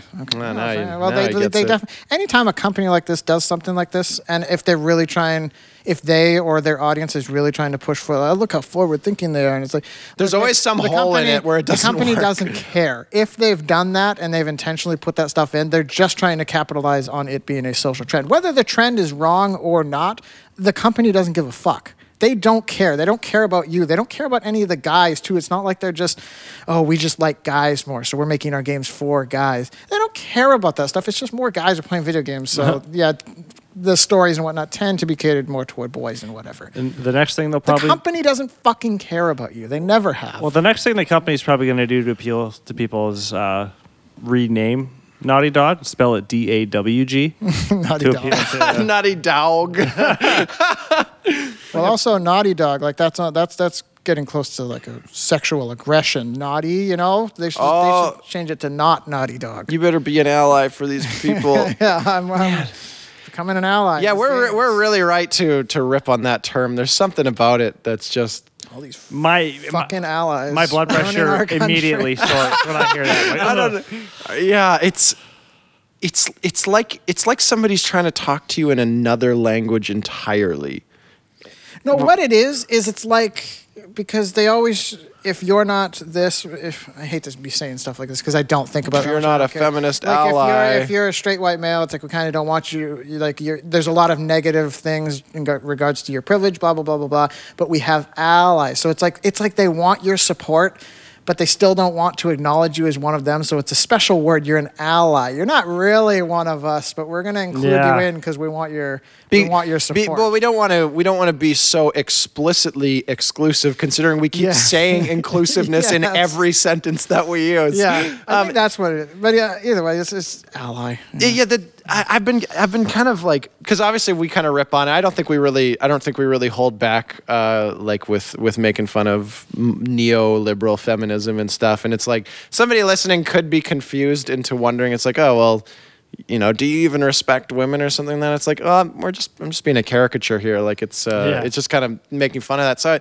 when I talk to people, it's a weird question. Do you respect whatever this group? It's like, well, I feel like I do, but respect is a weird thing. Like what your version of respect might be different than my version. Yeah, it's like that's a hard question for me to answer in any kind of way that's gonna give you a satisfactory answer. Yeah, because it's not, because I have to say a very particular verb. I don't know exactly what that verbiage is, but it always has to do, like, it's like, would you hire a woman for a job? Is she good at the job? Yes. Yeah, sure. Like, you know, and it's like, being a woman or a man or a minority, nothing has anything to do with anything to me. I'm like, can you do the job? Yeah, sure. Okay, go ahead. You're hired. No problem to me. Like, and I think that it's like you try to create these scenarios where it like intersects with, oh, well, would you hire someone who's bad at it? It's like, well, my priority is more as an employer than as than an activist. Like, it's like I just have to meet the demands of the job. Like, companies don't care about all of these things, that all of these socials. They just don't. They care about their bottom line. They care about getting that thing as low as possible. Like they don't fucking care about the social issues, and if they start to, and if it really looks like this company's really progressive, blah blah.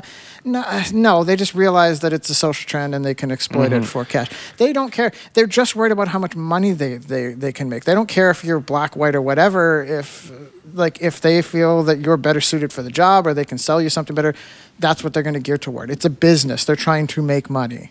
Yeah, I had somebody ask me again this week, and they're like, "Oh, do you think you're smarter than women?" And I was like, "What were you saying?" Why would I? No, there's just like it's like we're talking about this stuff, and it's like no, I just think I'm smarter than most people.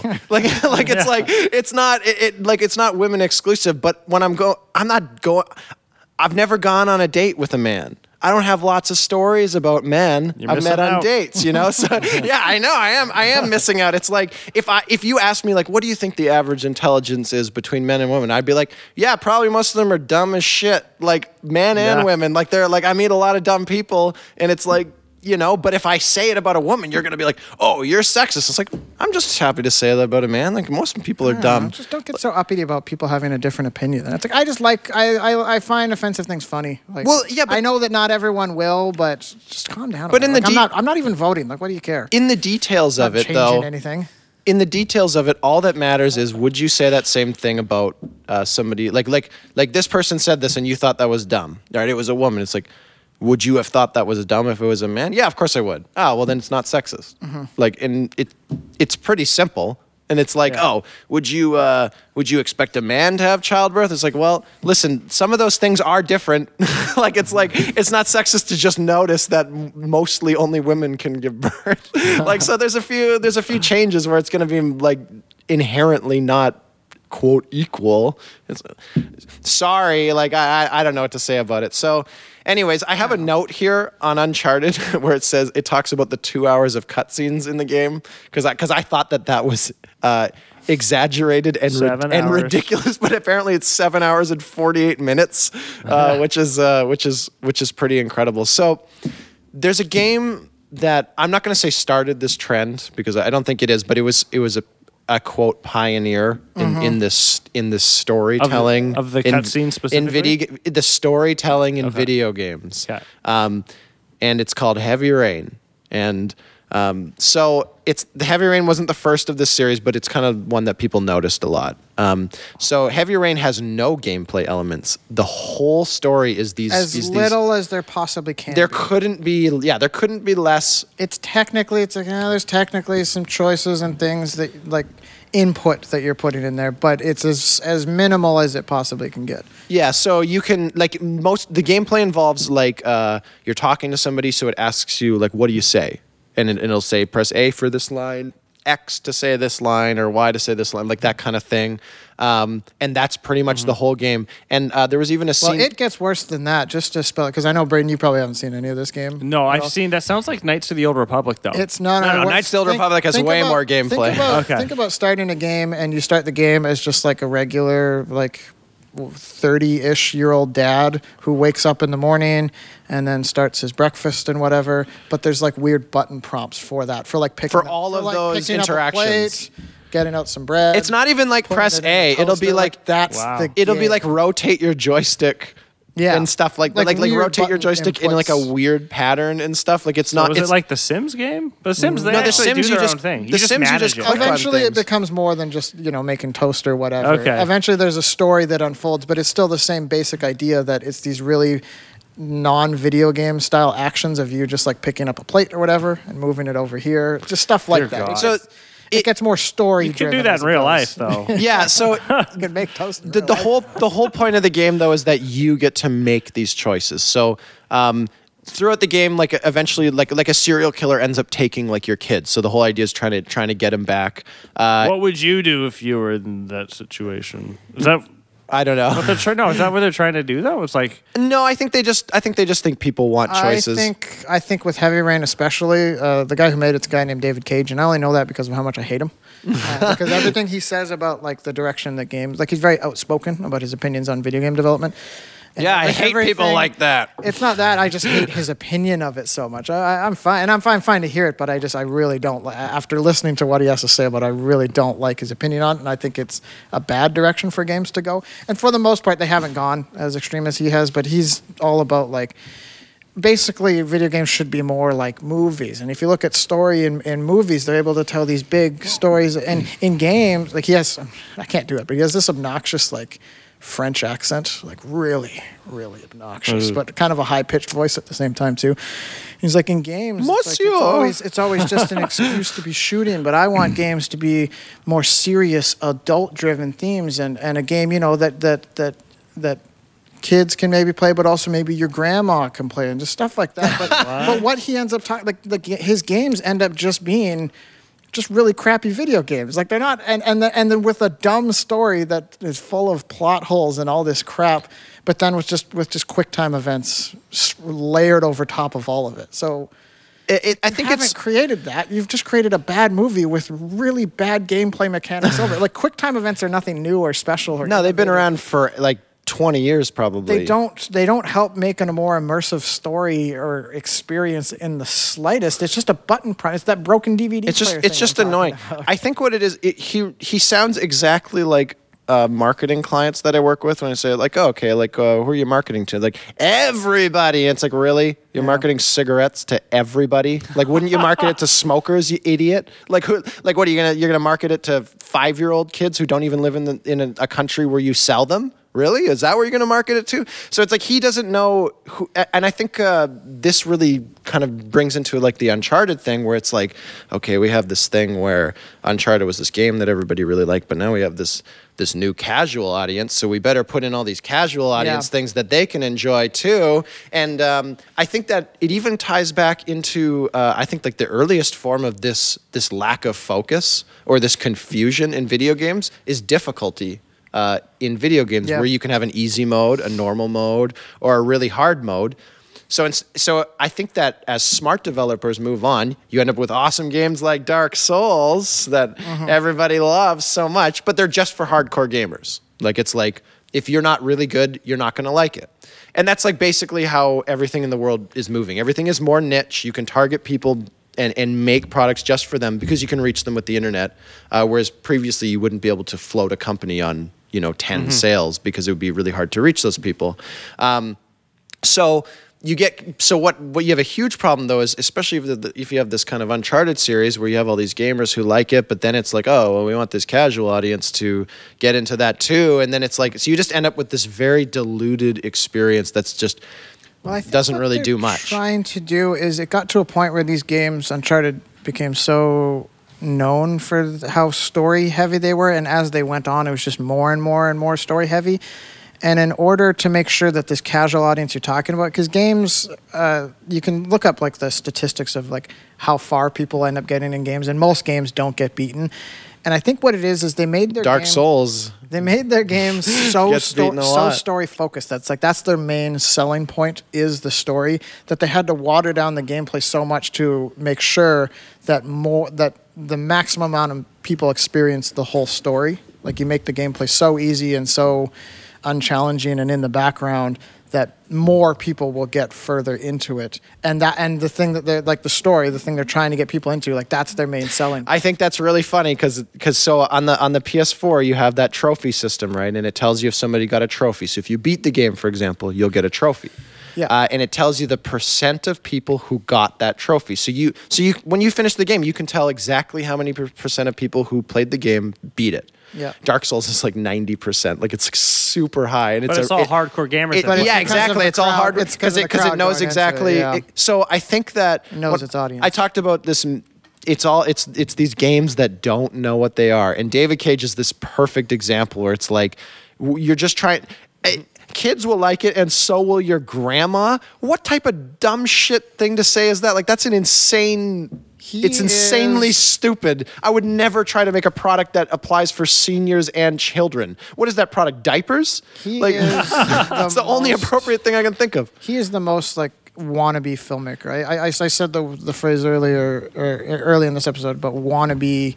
They're wannabe movies. These Uncharted games. David Cage is like the epitome of a wannabe filmmaker. His games have like this real pretentious, like this would be more like an indie drama sort of film. Be like a really bad movie. It's almost like he had no idea how to actually make a movie or write an intelligent script. So instead, he just decided to throw it into a medium that where he could get away with more sloppy storytelling. I think that it's kind of like that big fish in a small pond kind of thing. Not to say that David Cage is a big fish, but it's like, oh, well, I can't be successful in movies because they have pretty good standards. Why don't I go down to these video game things what I mean. It's where like everyone's an idiot and they'll let anyone direct it who even, this guy's from the movie world? Like, oh my gosh, let's get him in here. The standards for storytelling in video games are a bit sloppier. Yeah, you have like ideas of people trying to take space Nazis more seriously. It's like, maybe I can actually get away with pulling off the story that I wouldn't have been able to pull off in the movie industry because it's sloppily written, whatever.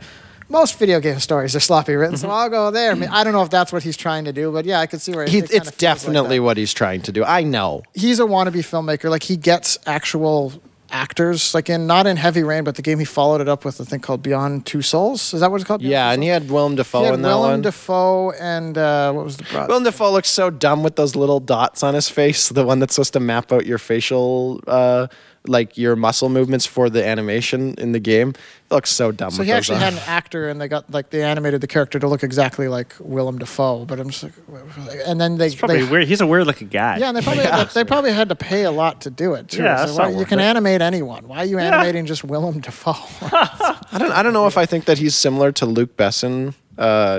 David Cage just because he's French. I don't know, but I feel a lot of I keep thinking about how much cooler Johnny Cage is from Mortal Kombat. Yeah, David Cage is not worthy of such a cool last name. Cage is a cool Johnny Cage is cool. Anyway, so we were talking about Heavy Rain, and so you have all these cutscenes.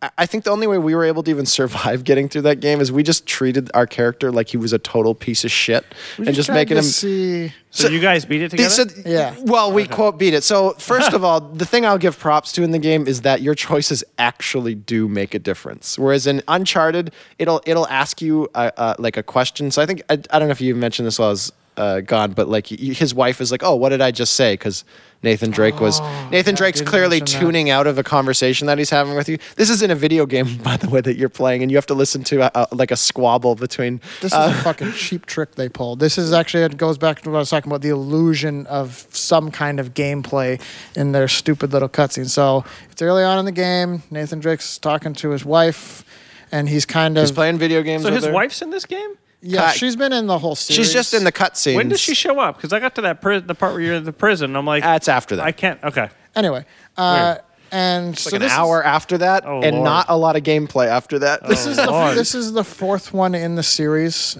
So at this point, he's kind of it's at the beginning of the game. He's supposed to be retired from his adventurous ways, trying to settle down to a normal. You heard my synopsis. Life. I told you he was retired. That's for a fun video game, of course. So he's just doing he's just having dinner with his wife. They're sitting on the couch eating a bowl or whatever, and then she's telling him about some article she's writing or whatever, and your character kind of zooms in on his face, and he starts to daydream about. You can tell he's looking at a painting or something. He's daydreaming about his adventure days, and you can still hear what the chick is saying, what his wife is saying.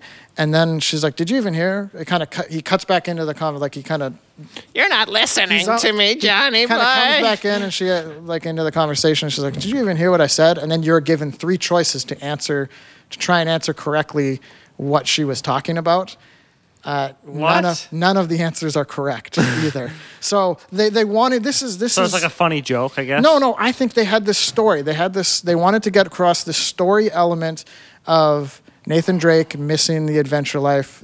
This little moment where he kind of zoned out of a conversation and came back in and couldn't answer because he was just daydreaming. They wanted that moment so bad, but they also wanted to trick people into thinking they were still playing a video game. It just would have been way more effective if they had given you the right answer, because I wouldn't have been paying attention and would have just answered it wrong. But then they missed the character moment that they want to get across so much. Yeah, but anybody who was paying attention would have noticed. They'd be like, "Oh, they didn't give me the right answer." They would have been distracted. But at that point, just keep it a fucking cutscene. Like, don't fucking dick me around like this and pretend that this is a game when you're not even giving me I can't even do it. Like, you can't even make the right option because it's not there. Do you get a different response based on what I don't think so. I haven't seen that, but it was I doubt pretty it. generic. She just goes, "Oh, you're not even listening That's what to I'm me." talking about. They wanted to ensure Women. they wanted to ensure for the sake of their story that you did not get the answer correct, because that's the story moment that they had to convey. But they're like, ah, shit, this is a video game. We still got to make a game in here somewhere, and it's this illusion of gameplay.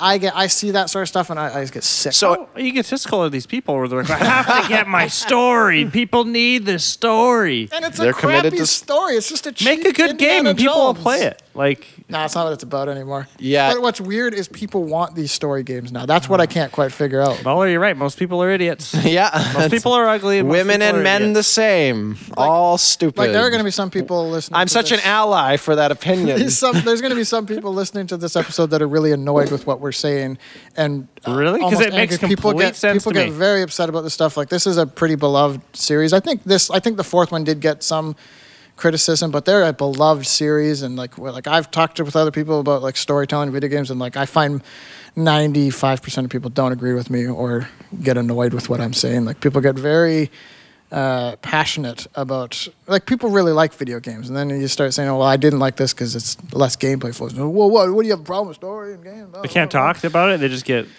I just find Back people against get the really wall. annoyed with it. Like, so people Weird. do really like this stuff. Like, this is a direction that games are going, and also the audience doesn't seem to have much of a problem with. Some people do. Like, there is a crowd of people like me, but it seems like most of the audience really gobbles this shit up. Did I ever tell you guys how I was born a feminist? How does that work? You came out of a woman. Yeah, I came out. No, when I was a kid, I was Because like, you were born a woman? well, I Is just, that what it was? I think I was a pretty extreme feminist. I was like, when I was a kid on the playground, I'd be like, women, guy, I'll punch him. I don't care. Kid? They're the same. Yeah. Yeah, I beat up a chick when I was like in grade 2. Yeah, I got in trouble for it. Yeah, it's what's the difference? I learned out the difference is girls get hurt and you don't do it. 'Cause you're like, I feel really bad. Like it's like, oh, this is almost not the same. Like you gotta learn, you know. So It's funny. All this talk about we were talking about everyone's stupid and everyone's ugly earlier. Yeah. It reminded me of this conversation I had back in high school. We're going through our yearbook, and I remember talking to a buddy of mine. He's like, "So I was going through our yearbook the other day, and there was like 6 people I wouldn't do in it." I'm thinking like, dude, how low are your standards? There's not that many good-looking people at our school. Oh my gosh. So Heavy Rain is considered the worst of the worst of this quick time, no gameplay, Yeah. just completely neutered, nothing. Thankfully, it didn't seem to make a huge Yeah. impact. Like But- it has an audience, but it didn't like take the mainstream audience. But by storm even or anything. Heavy Rain let you change what happened. So in the opening scene, you're this dad who wakes up to go join his family, and you have to walk around. Like it's really slow. Like it's a good 30 minutes. I remember the walking mechanics being difficult too. Yeah, it was not difficult. Dude, because you had to like turn your body with, I won't go into this too hard because it's just controller talk, but you have to turn your body with the actual joystick, and then to walk forward, instead of pushing forward, you had to like hold the right trigger. Or You had to like whatever. activate each leg individually, but it wasn't fun. Like it wasn't a cool like wacky mechanic. It was just bizarre and clumpy.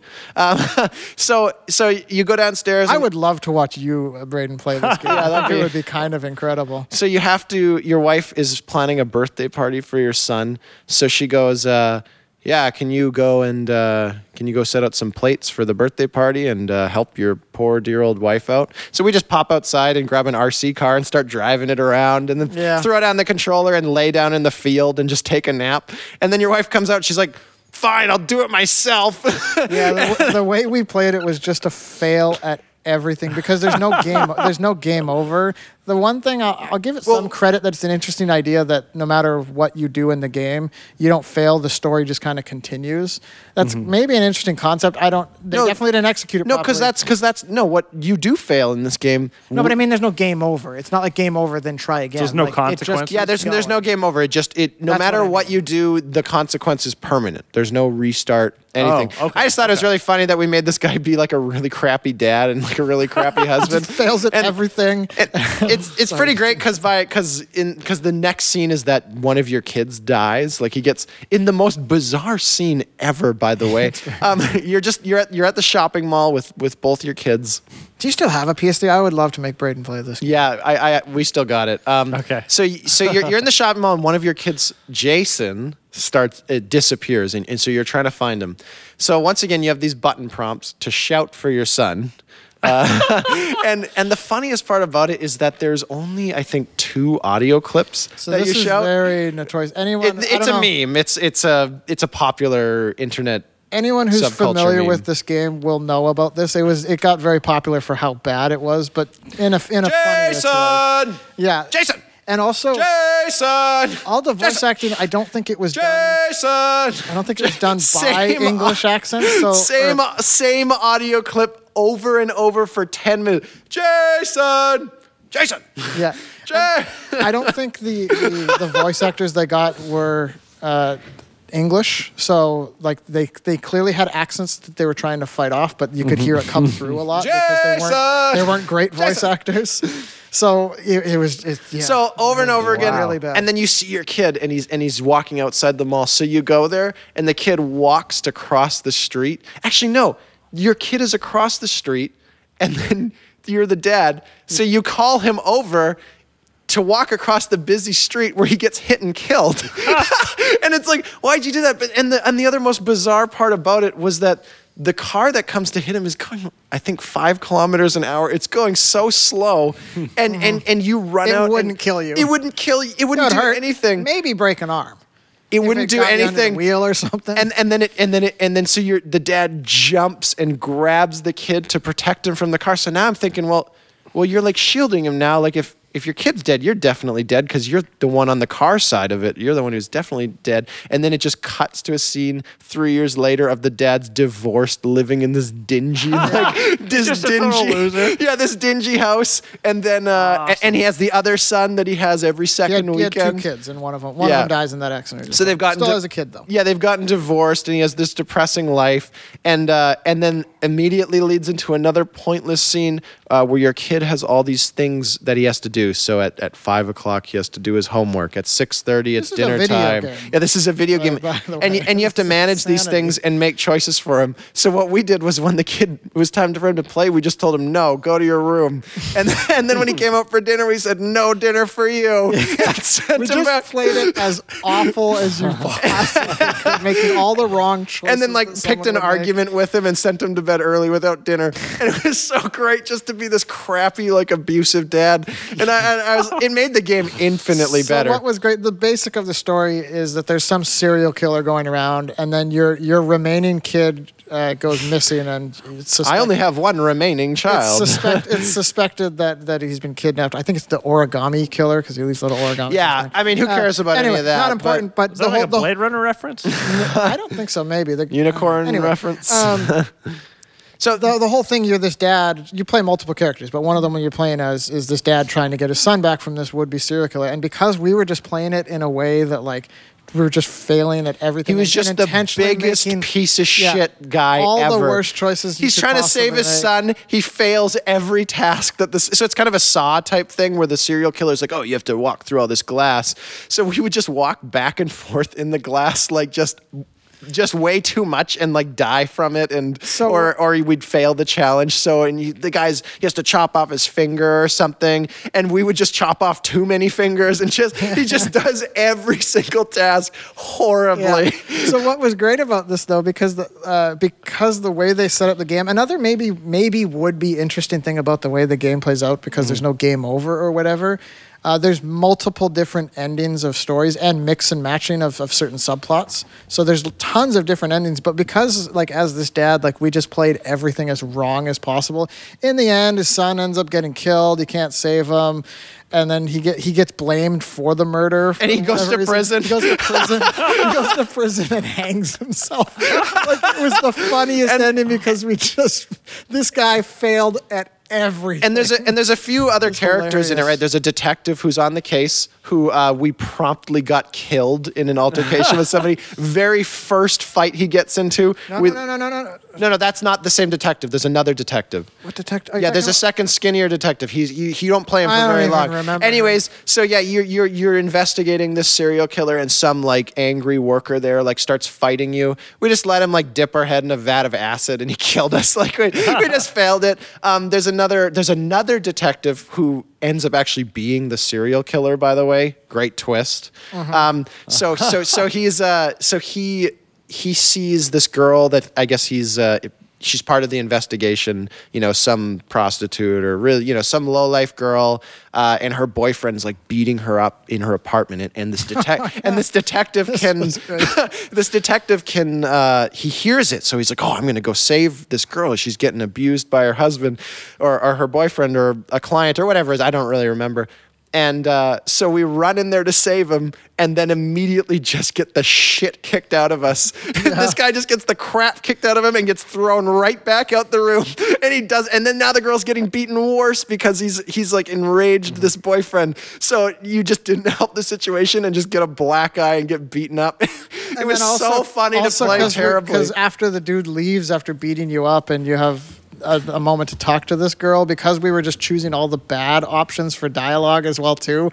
Like, she doesn't even want him around. She doesn't even want you around. Like, just everything you could do wrong, we just did. So that made it a much better game. It ended up being hilarious. Oh, yeah, it was super fun. There's the only other notable scene I can remember, other than this girl who's getting tortured and drilled, and we just like let her. She's supposed to escape, and you're supposed to pick locks, and we just failed every challenge, and then she just gets killed. Yeah. So basically.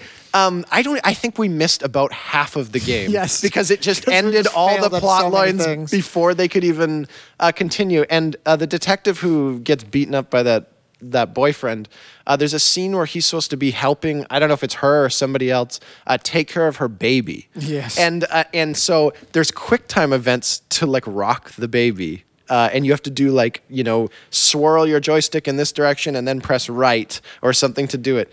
So we would fail everyone. And so in response, what the game would do, instead of rocking the baby gently, he'd just start shaking it like wildly and doing it way too fast till the baby starts crying and freaking out. I just thought it was so funny. I was like, how do you, how do you screw that up in that way?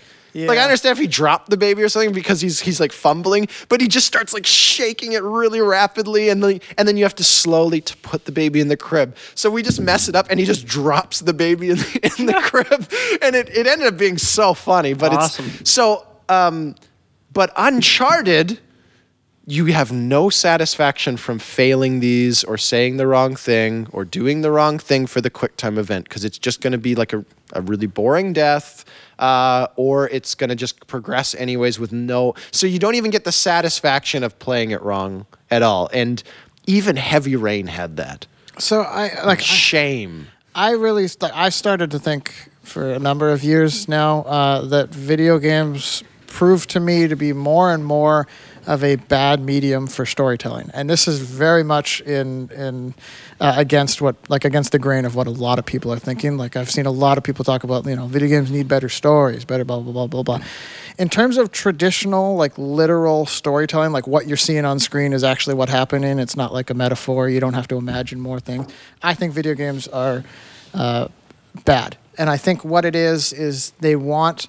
Video games are very interactive. You have to they want to be media fluid, bud. Yeah, exactly. Yeah, media fluid. They want you. Your video games are trying to force it. Video games are interactive by nature. You're controlling what the character does. But if you have a literal story of Nathan Drake, you're trying to find this treasure.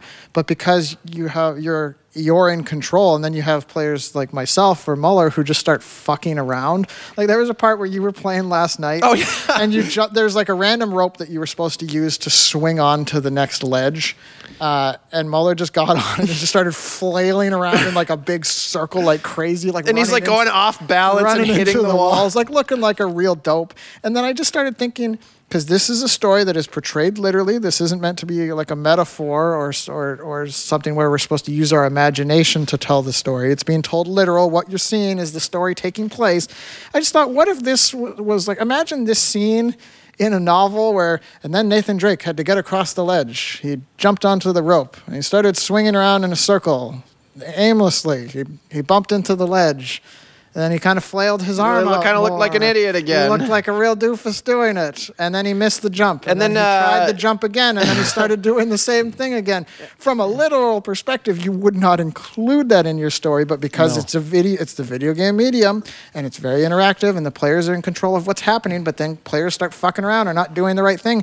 And the story becomes less compelling. And that would be my argument, because a lot of people will say, well, the story, you're still kind of watching the story play out. You don't have to take that stuff literally, which I agree, but on a subconscious level, it's making that story less compelling, because then you're just fucking around, like jumping into a wall. And then Nathan Drake find all this looked at a rock and found some collectibles on the floor. So he bent down and he reached and he picked up the collectible and examined it and then continued on because it had nothing to do with anything. Well, also I'll say too, it makes, if this is a story where your character, there's supposed to be some threat of danger or the possibility of him dying, playing a game like a shooter or something like an Uncharted where you're jumping from ledge to ledge and you might fall and miss and you die several times. You'll die several times playing the game.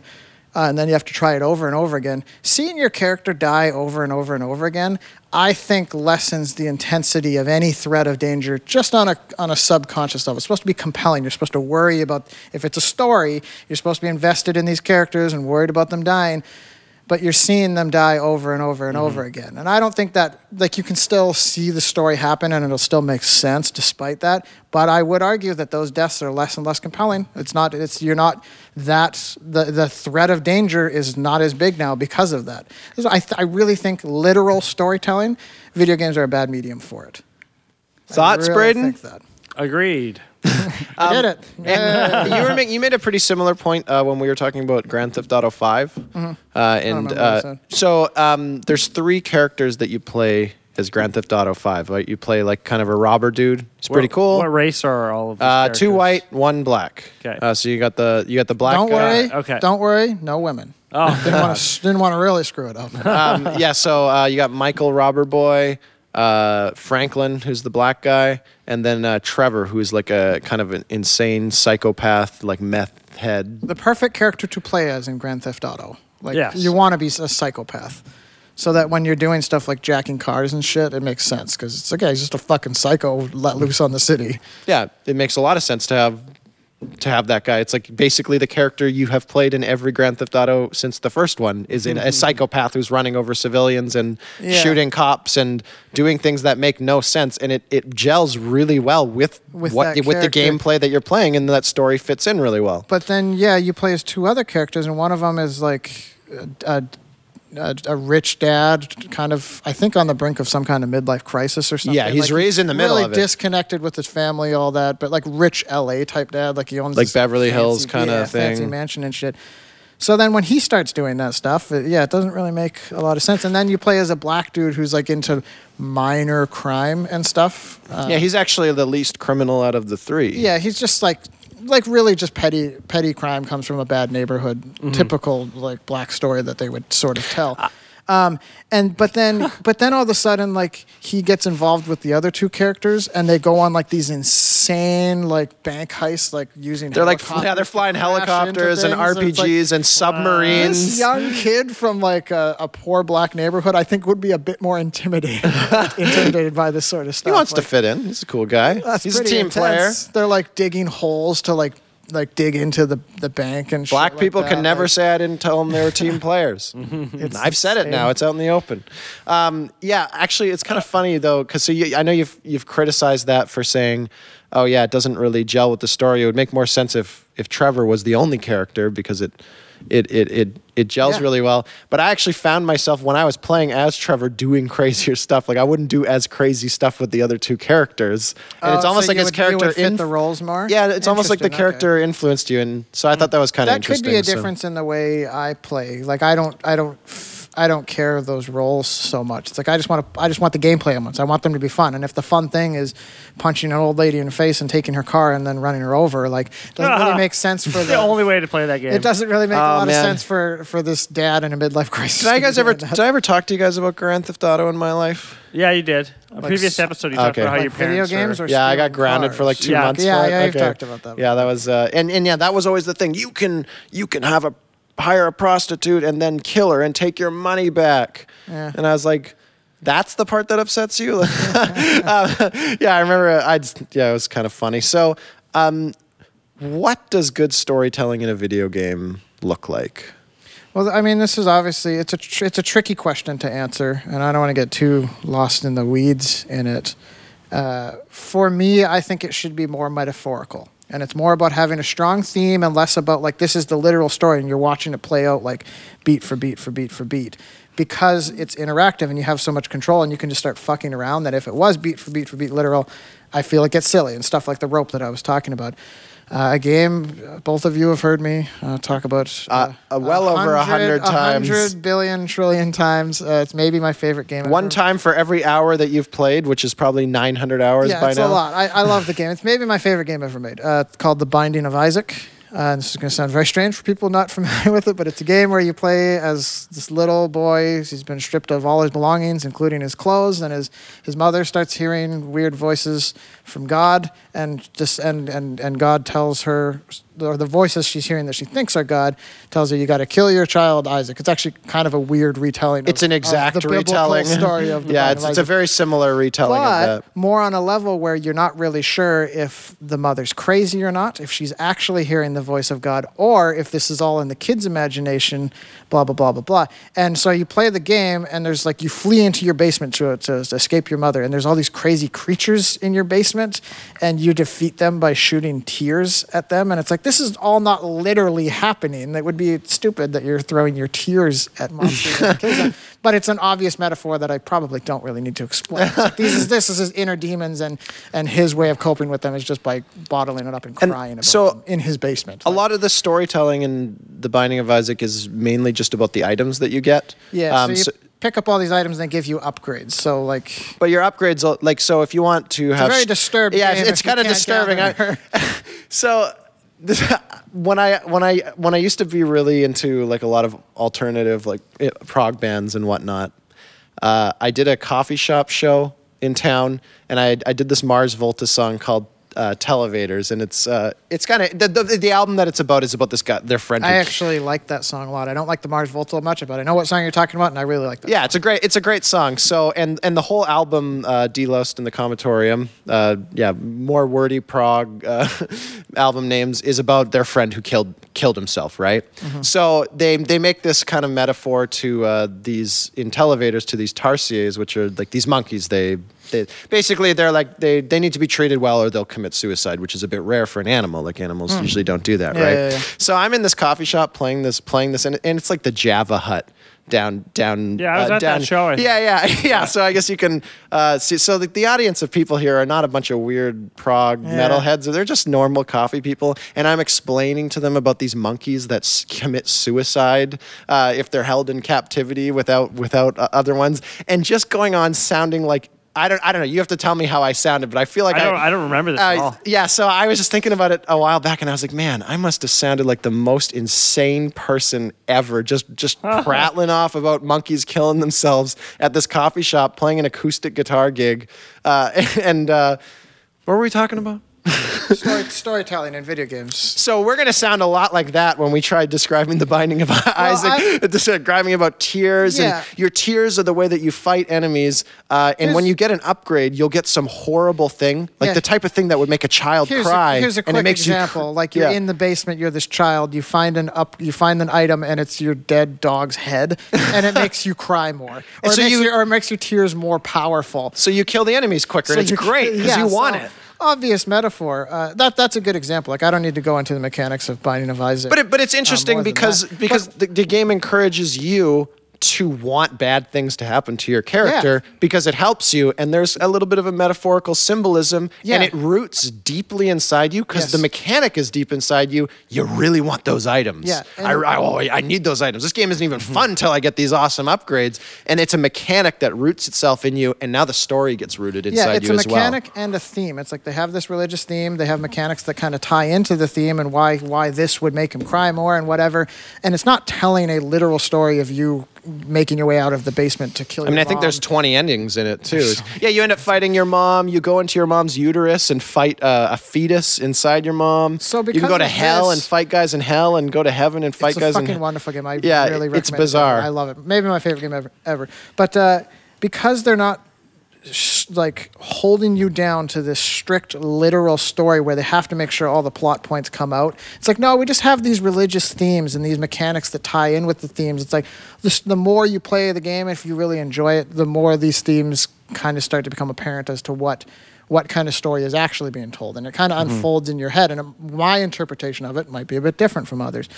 Blah, blah, blah, blah, blah. But what I thought you said was potentially interesting about the Mars Volta, and you're talking about all the lyrical themes, and this album tells a story about their friend that tried to commit suicide and whatever. Man, if we're gonna talk, I gotta tell a story about that after. But imagine if all his lyrics were like just a literal like novel style like telling of that story. It would make for the lamest song ever because that's not an appropriate medium for the most part for literal storytelling. Yeah, for the most part. It's more metaphorical. It's more of an interesting arrangement of words and metaphors that make up interesting lyrics. I mean, there are more literal, like linear songs and, like a Johnny Cash song or something like that. For the most part. But for a lot of part, lyrics try to be metaphorical. Metaphorical and poetic. Well, you try. Not strictly literal. It would be, for the most part, I'm sure there are exceptions to the rule, but I don't deal with exceptions. I'm not talking about that. I'm just talking about the generalization. Songs are kind of a bad medium for literal storytelling in a very similar way that I think video games are. I think there's an interesting comparison there. Yeah, I think that's a very interesting comparison there. Thank you. So when I was, I think, 17 years old, I wrote a 120-page lyrical analysis on that album. Told me about this in the stuff. And I had like a table. Do you still have it? Yeah, I still have it. It's nonsense. The ramblings of a madman, probably. Yeah, well, I mean, it's because that whole album was based on like a book, like a little storybook he wrote. And the way that he writes, it's like reading H.P. Lovecraft, right? Like you can't understand almost anything it's saying. And he's been a known drug user, yes? Yes. They were doing drugs while they wrote that album, too. Like, when they stopped doing drugs, the music got way worse, just like it always does. H.P. Lovecraft isn't that hard to read. Okay, this is way harder than that, then. But it's total word masturbatory kind of thing, where you're just making every term and word the most complex term that you could ever use. So nobody knows what it is. So I'm trying to piece together this book with the lyrics, which draw from it, and doing this thing. I've got tables where every single line of lyrics has an explanation next to it. I had a lot of people buy it. Actually, it was like people wanted to know. It captures your interest, but it's nonsense. So what was your intent on like what drove you to make this book? I don't know. I think I was just really inspired, and there was kind of a community of people who were doing it. Like there were forums online, and people would do it, but nobody had really finished it. Yeah. Nobody, like they had 6 or 7 songs out of the 10, and it was always, you always had to look around for it. So I wanted to compile something with my own thoughts and just have it all in one place that people could get. And I thought it was a really great idea at the time. It's another just kind of one of my many failed products that I've made over time. Probably the most successful over time because I've had a lot of people email about it saying, like this was such a great interpretation. Nobody's done it. An example of that niche kind of product I'm talking about, it's like very few people would be interested in. It's either way. I don't think it is. Potato, tomato. So people really liked it, and I had like an analysis of the music and how like the musical phrases would relate to the lyrics and stuff, and it kind of fit together, but it probably was nonsense. But people liked it, so I was like, oh, great. This is kind of that niche thing. Anyways, how did I get onto the Mars Volta? We're just talking about like what makes the Binding of Isaac. So I think the way of doing so the idea of the Binding of Isaac is that you play it over and over again. The game changes. You get further. It's a roguelike game. Each round is only about an hour or less. Yes. And I think that is...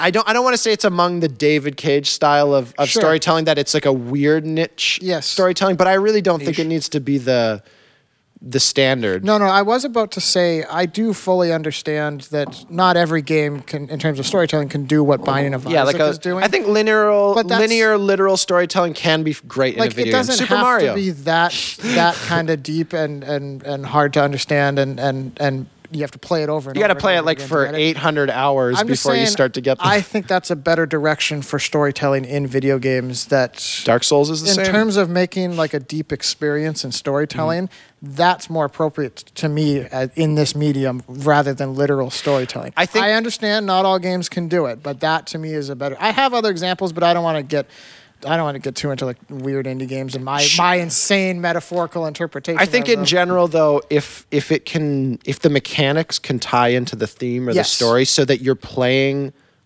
a game like it's lyrics or poetry in a way, like it's kind of abstract but connected. Yeah. I think that's best. But I think the linear stuff is good. Like even Naughty Dog, they made The Last of Us.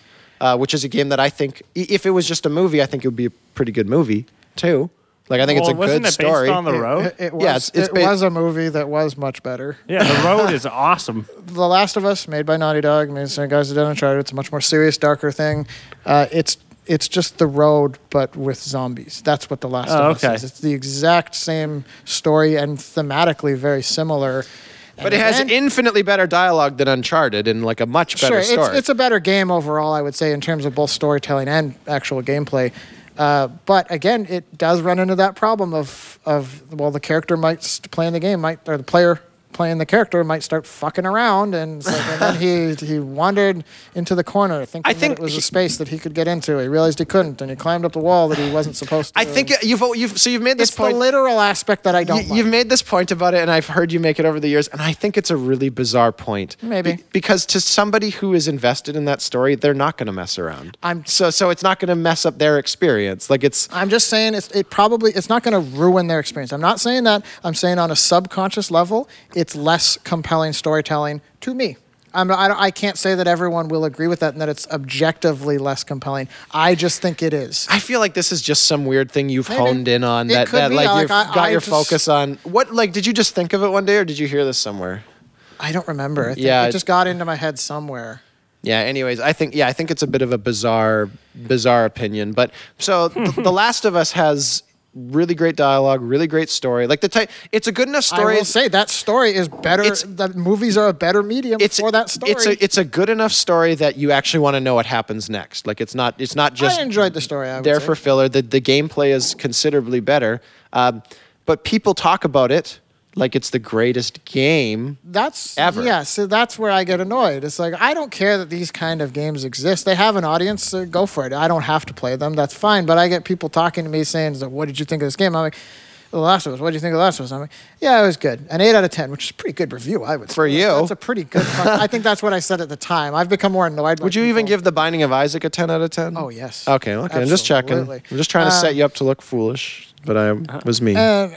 Yeah, it's like I'm not offended that they exist, but to me that storytelling isn't compelling. And perhaps I had already seen The Road, which I think is a better story. It's more compelling. It's a powerful movie. It's one of the bleakest movies I've ever seen. Yeah, you were describing it yesterday, and I was like, oh man, that does sound bleak. You're saying like all the plant life and animal life is dead, so the entire Earth is basically just like the first part of Noah. All weather before the movie began in this universe, all weather took a turn where no vegetation, plant life, grass, trees, any of it could grow. So all the animals that were eating plants died off. So all the animals that were eating those animals died off. So now there's no animals left, and humans are just left with chocolate bars, scraps of food that are left, like canned goods, or eating other people, because there's not even vegetables they can eat. Nothing will grow, but because of that, it's not just bleak in terms of like the actual story it tells. It's just the look of everything. Everything is it's all gray dead and gray and black and it's miserable. All the characters they run into are trying to kill them. It's just eat them. Miserable in the best way. We should watch this now because I still haven't seen it. It's been a couple years since I've seen it. I'd rewatch it. So when you're describing it to me, it seems like the theme of that, and so that's based on the Cormac McCarthy novel, The Road.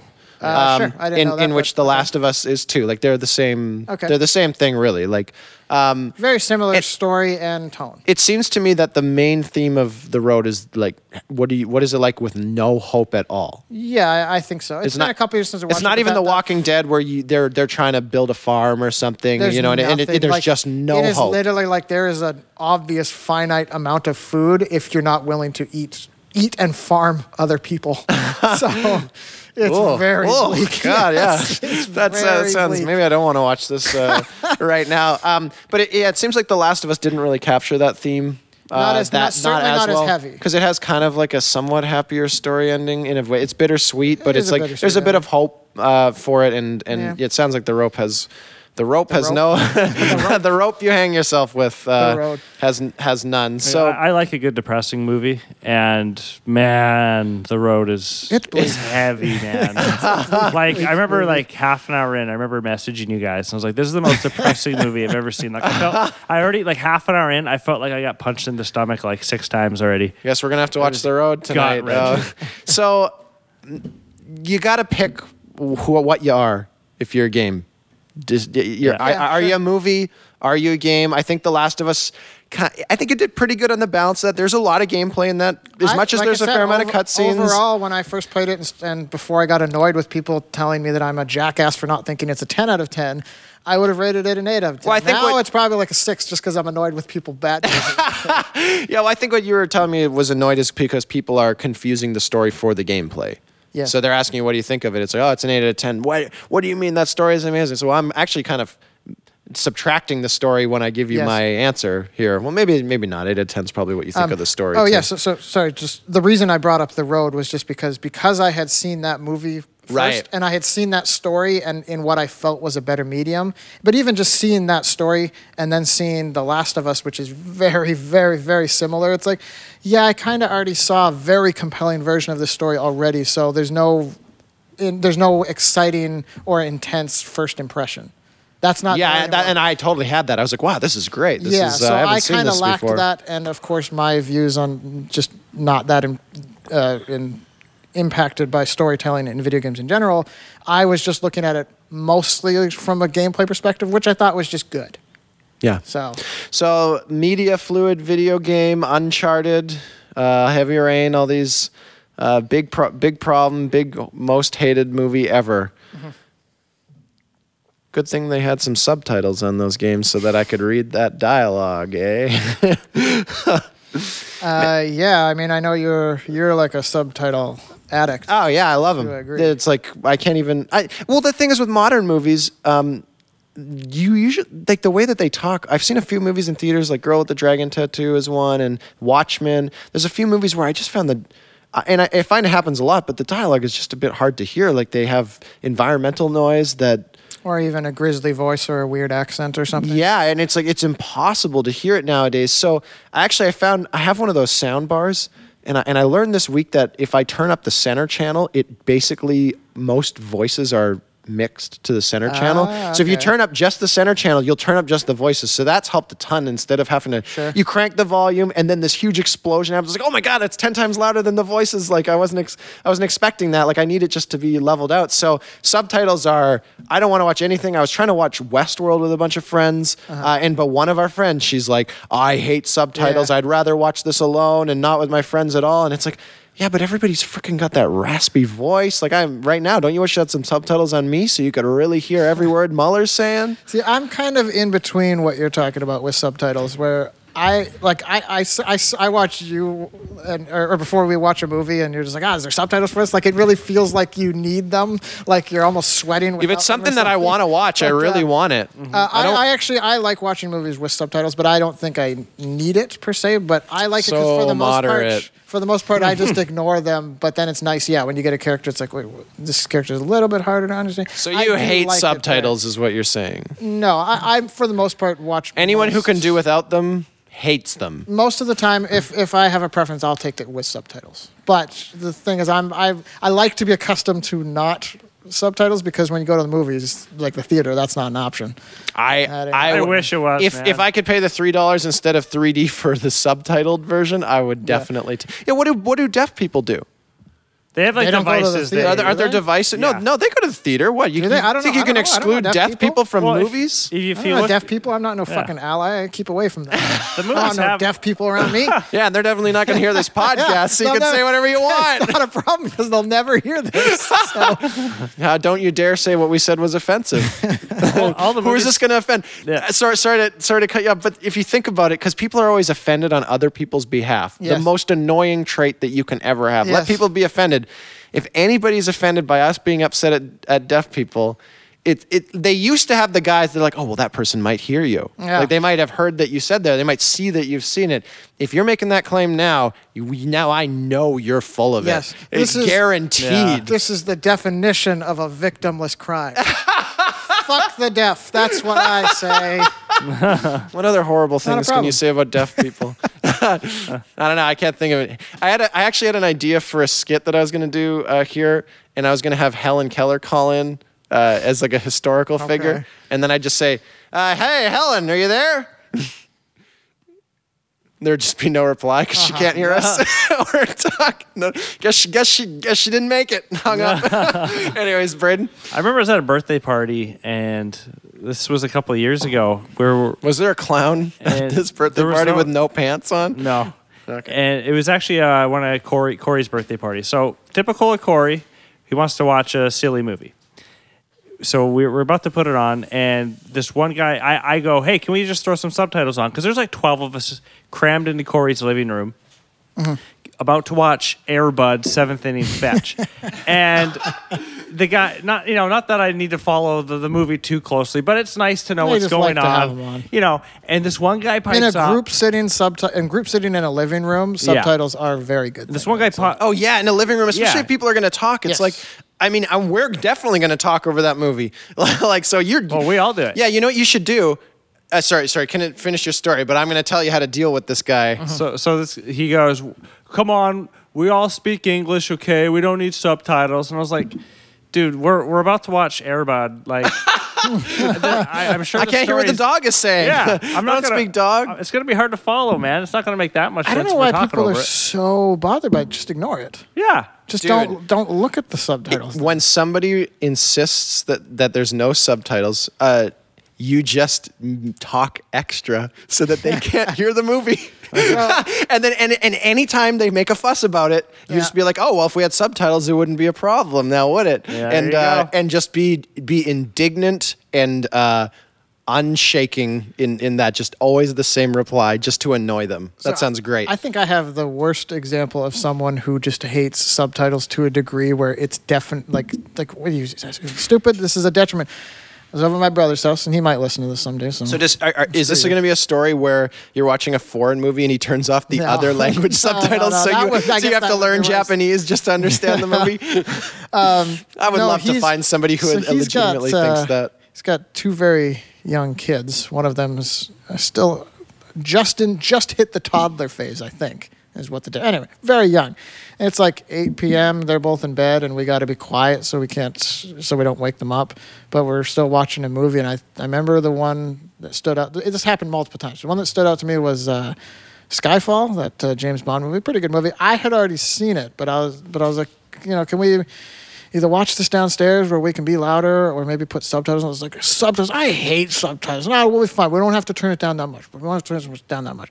Plays the movie, and any time more volume came up, naturally he wants to turn it down so he doesn't wake up his kids and they're screaming, crying, whatever. I get that, but he also refused to put on subtitles. Like, man, if I hadn't seen this movie, this is a James Bond movie, so there's quite a bit of dialogue, and you got to understand what's going on. Yeah, because there's always like double crossing happening. Yeah. It's like, man, I can't even, if I had not seen this, I would have no idea what's going on. And I think he hadn't, so I can't imagine he understood what was going on. Yeah, in it's this. those Just because double. refuse to add subtitles, that if you don't like it, just ignore them. You don't have to read them. It's that contradicting wants. It's like you want this thing that directly contradicts with this other thing. It's like you got to pick one, man. Yeah. Have the volume up or turn on the subtitles. Like you can't have your cake and smash it in my face too. Like it's just not possible. So, Well, that was pretty good time, boys. You ready to play some Majoro Mask and watch The Road? So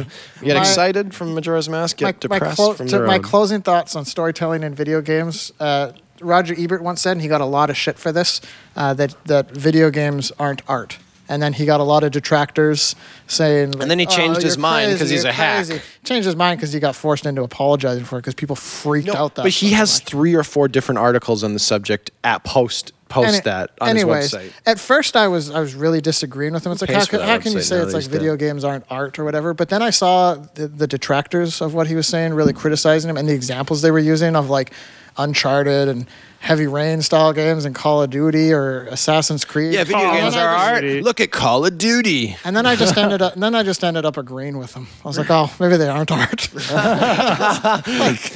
You're not going to use examples like Journey or Braid or actually like indie. Like I know it's all hipster stuff, but that is generally more artistic stuff. Yeah. You're bringing up Assassin's Creed. I guess he was right. The game with like 9 of them in the franchise. One every fucking year, if not more. Horror movies are a great form of filmmaking. Haven't you seen Jason X? Jason 10? Dude, Jason X is awesome. It's the one where he's in space. Yeah. I wouldn't use the 10th in a series as an example to try to defend horror movies. I'd probably bring up something like It Follows or I don't know, something. That movie sucked. It was boring. It's all about STDs. Just about STDs. Anyway, it's just funny to me that like these people really trying to defend video games as art just made me start thinking, I guess he was right. Assassin's Creed. I guess I'm sorry you died after all, Roger Ebert. I guess he was right. I wasn't before because of what you said about video games, but then I read the other people and then I changed my opinion about you for some reason. Okay. All right. See you in 2 Wednesdays. So long, allies. Yeah, don't be an ally to me.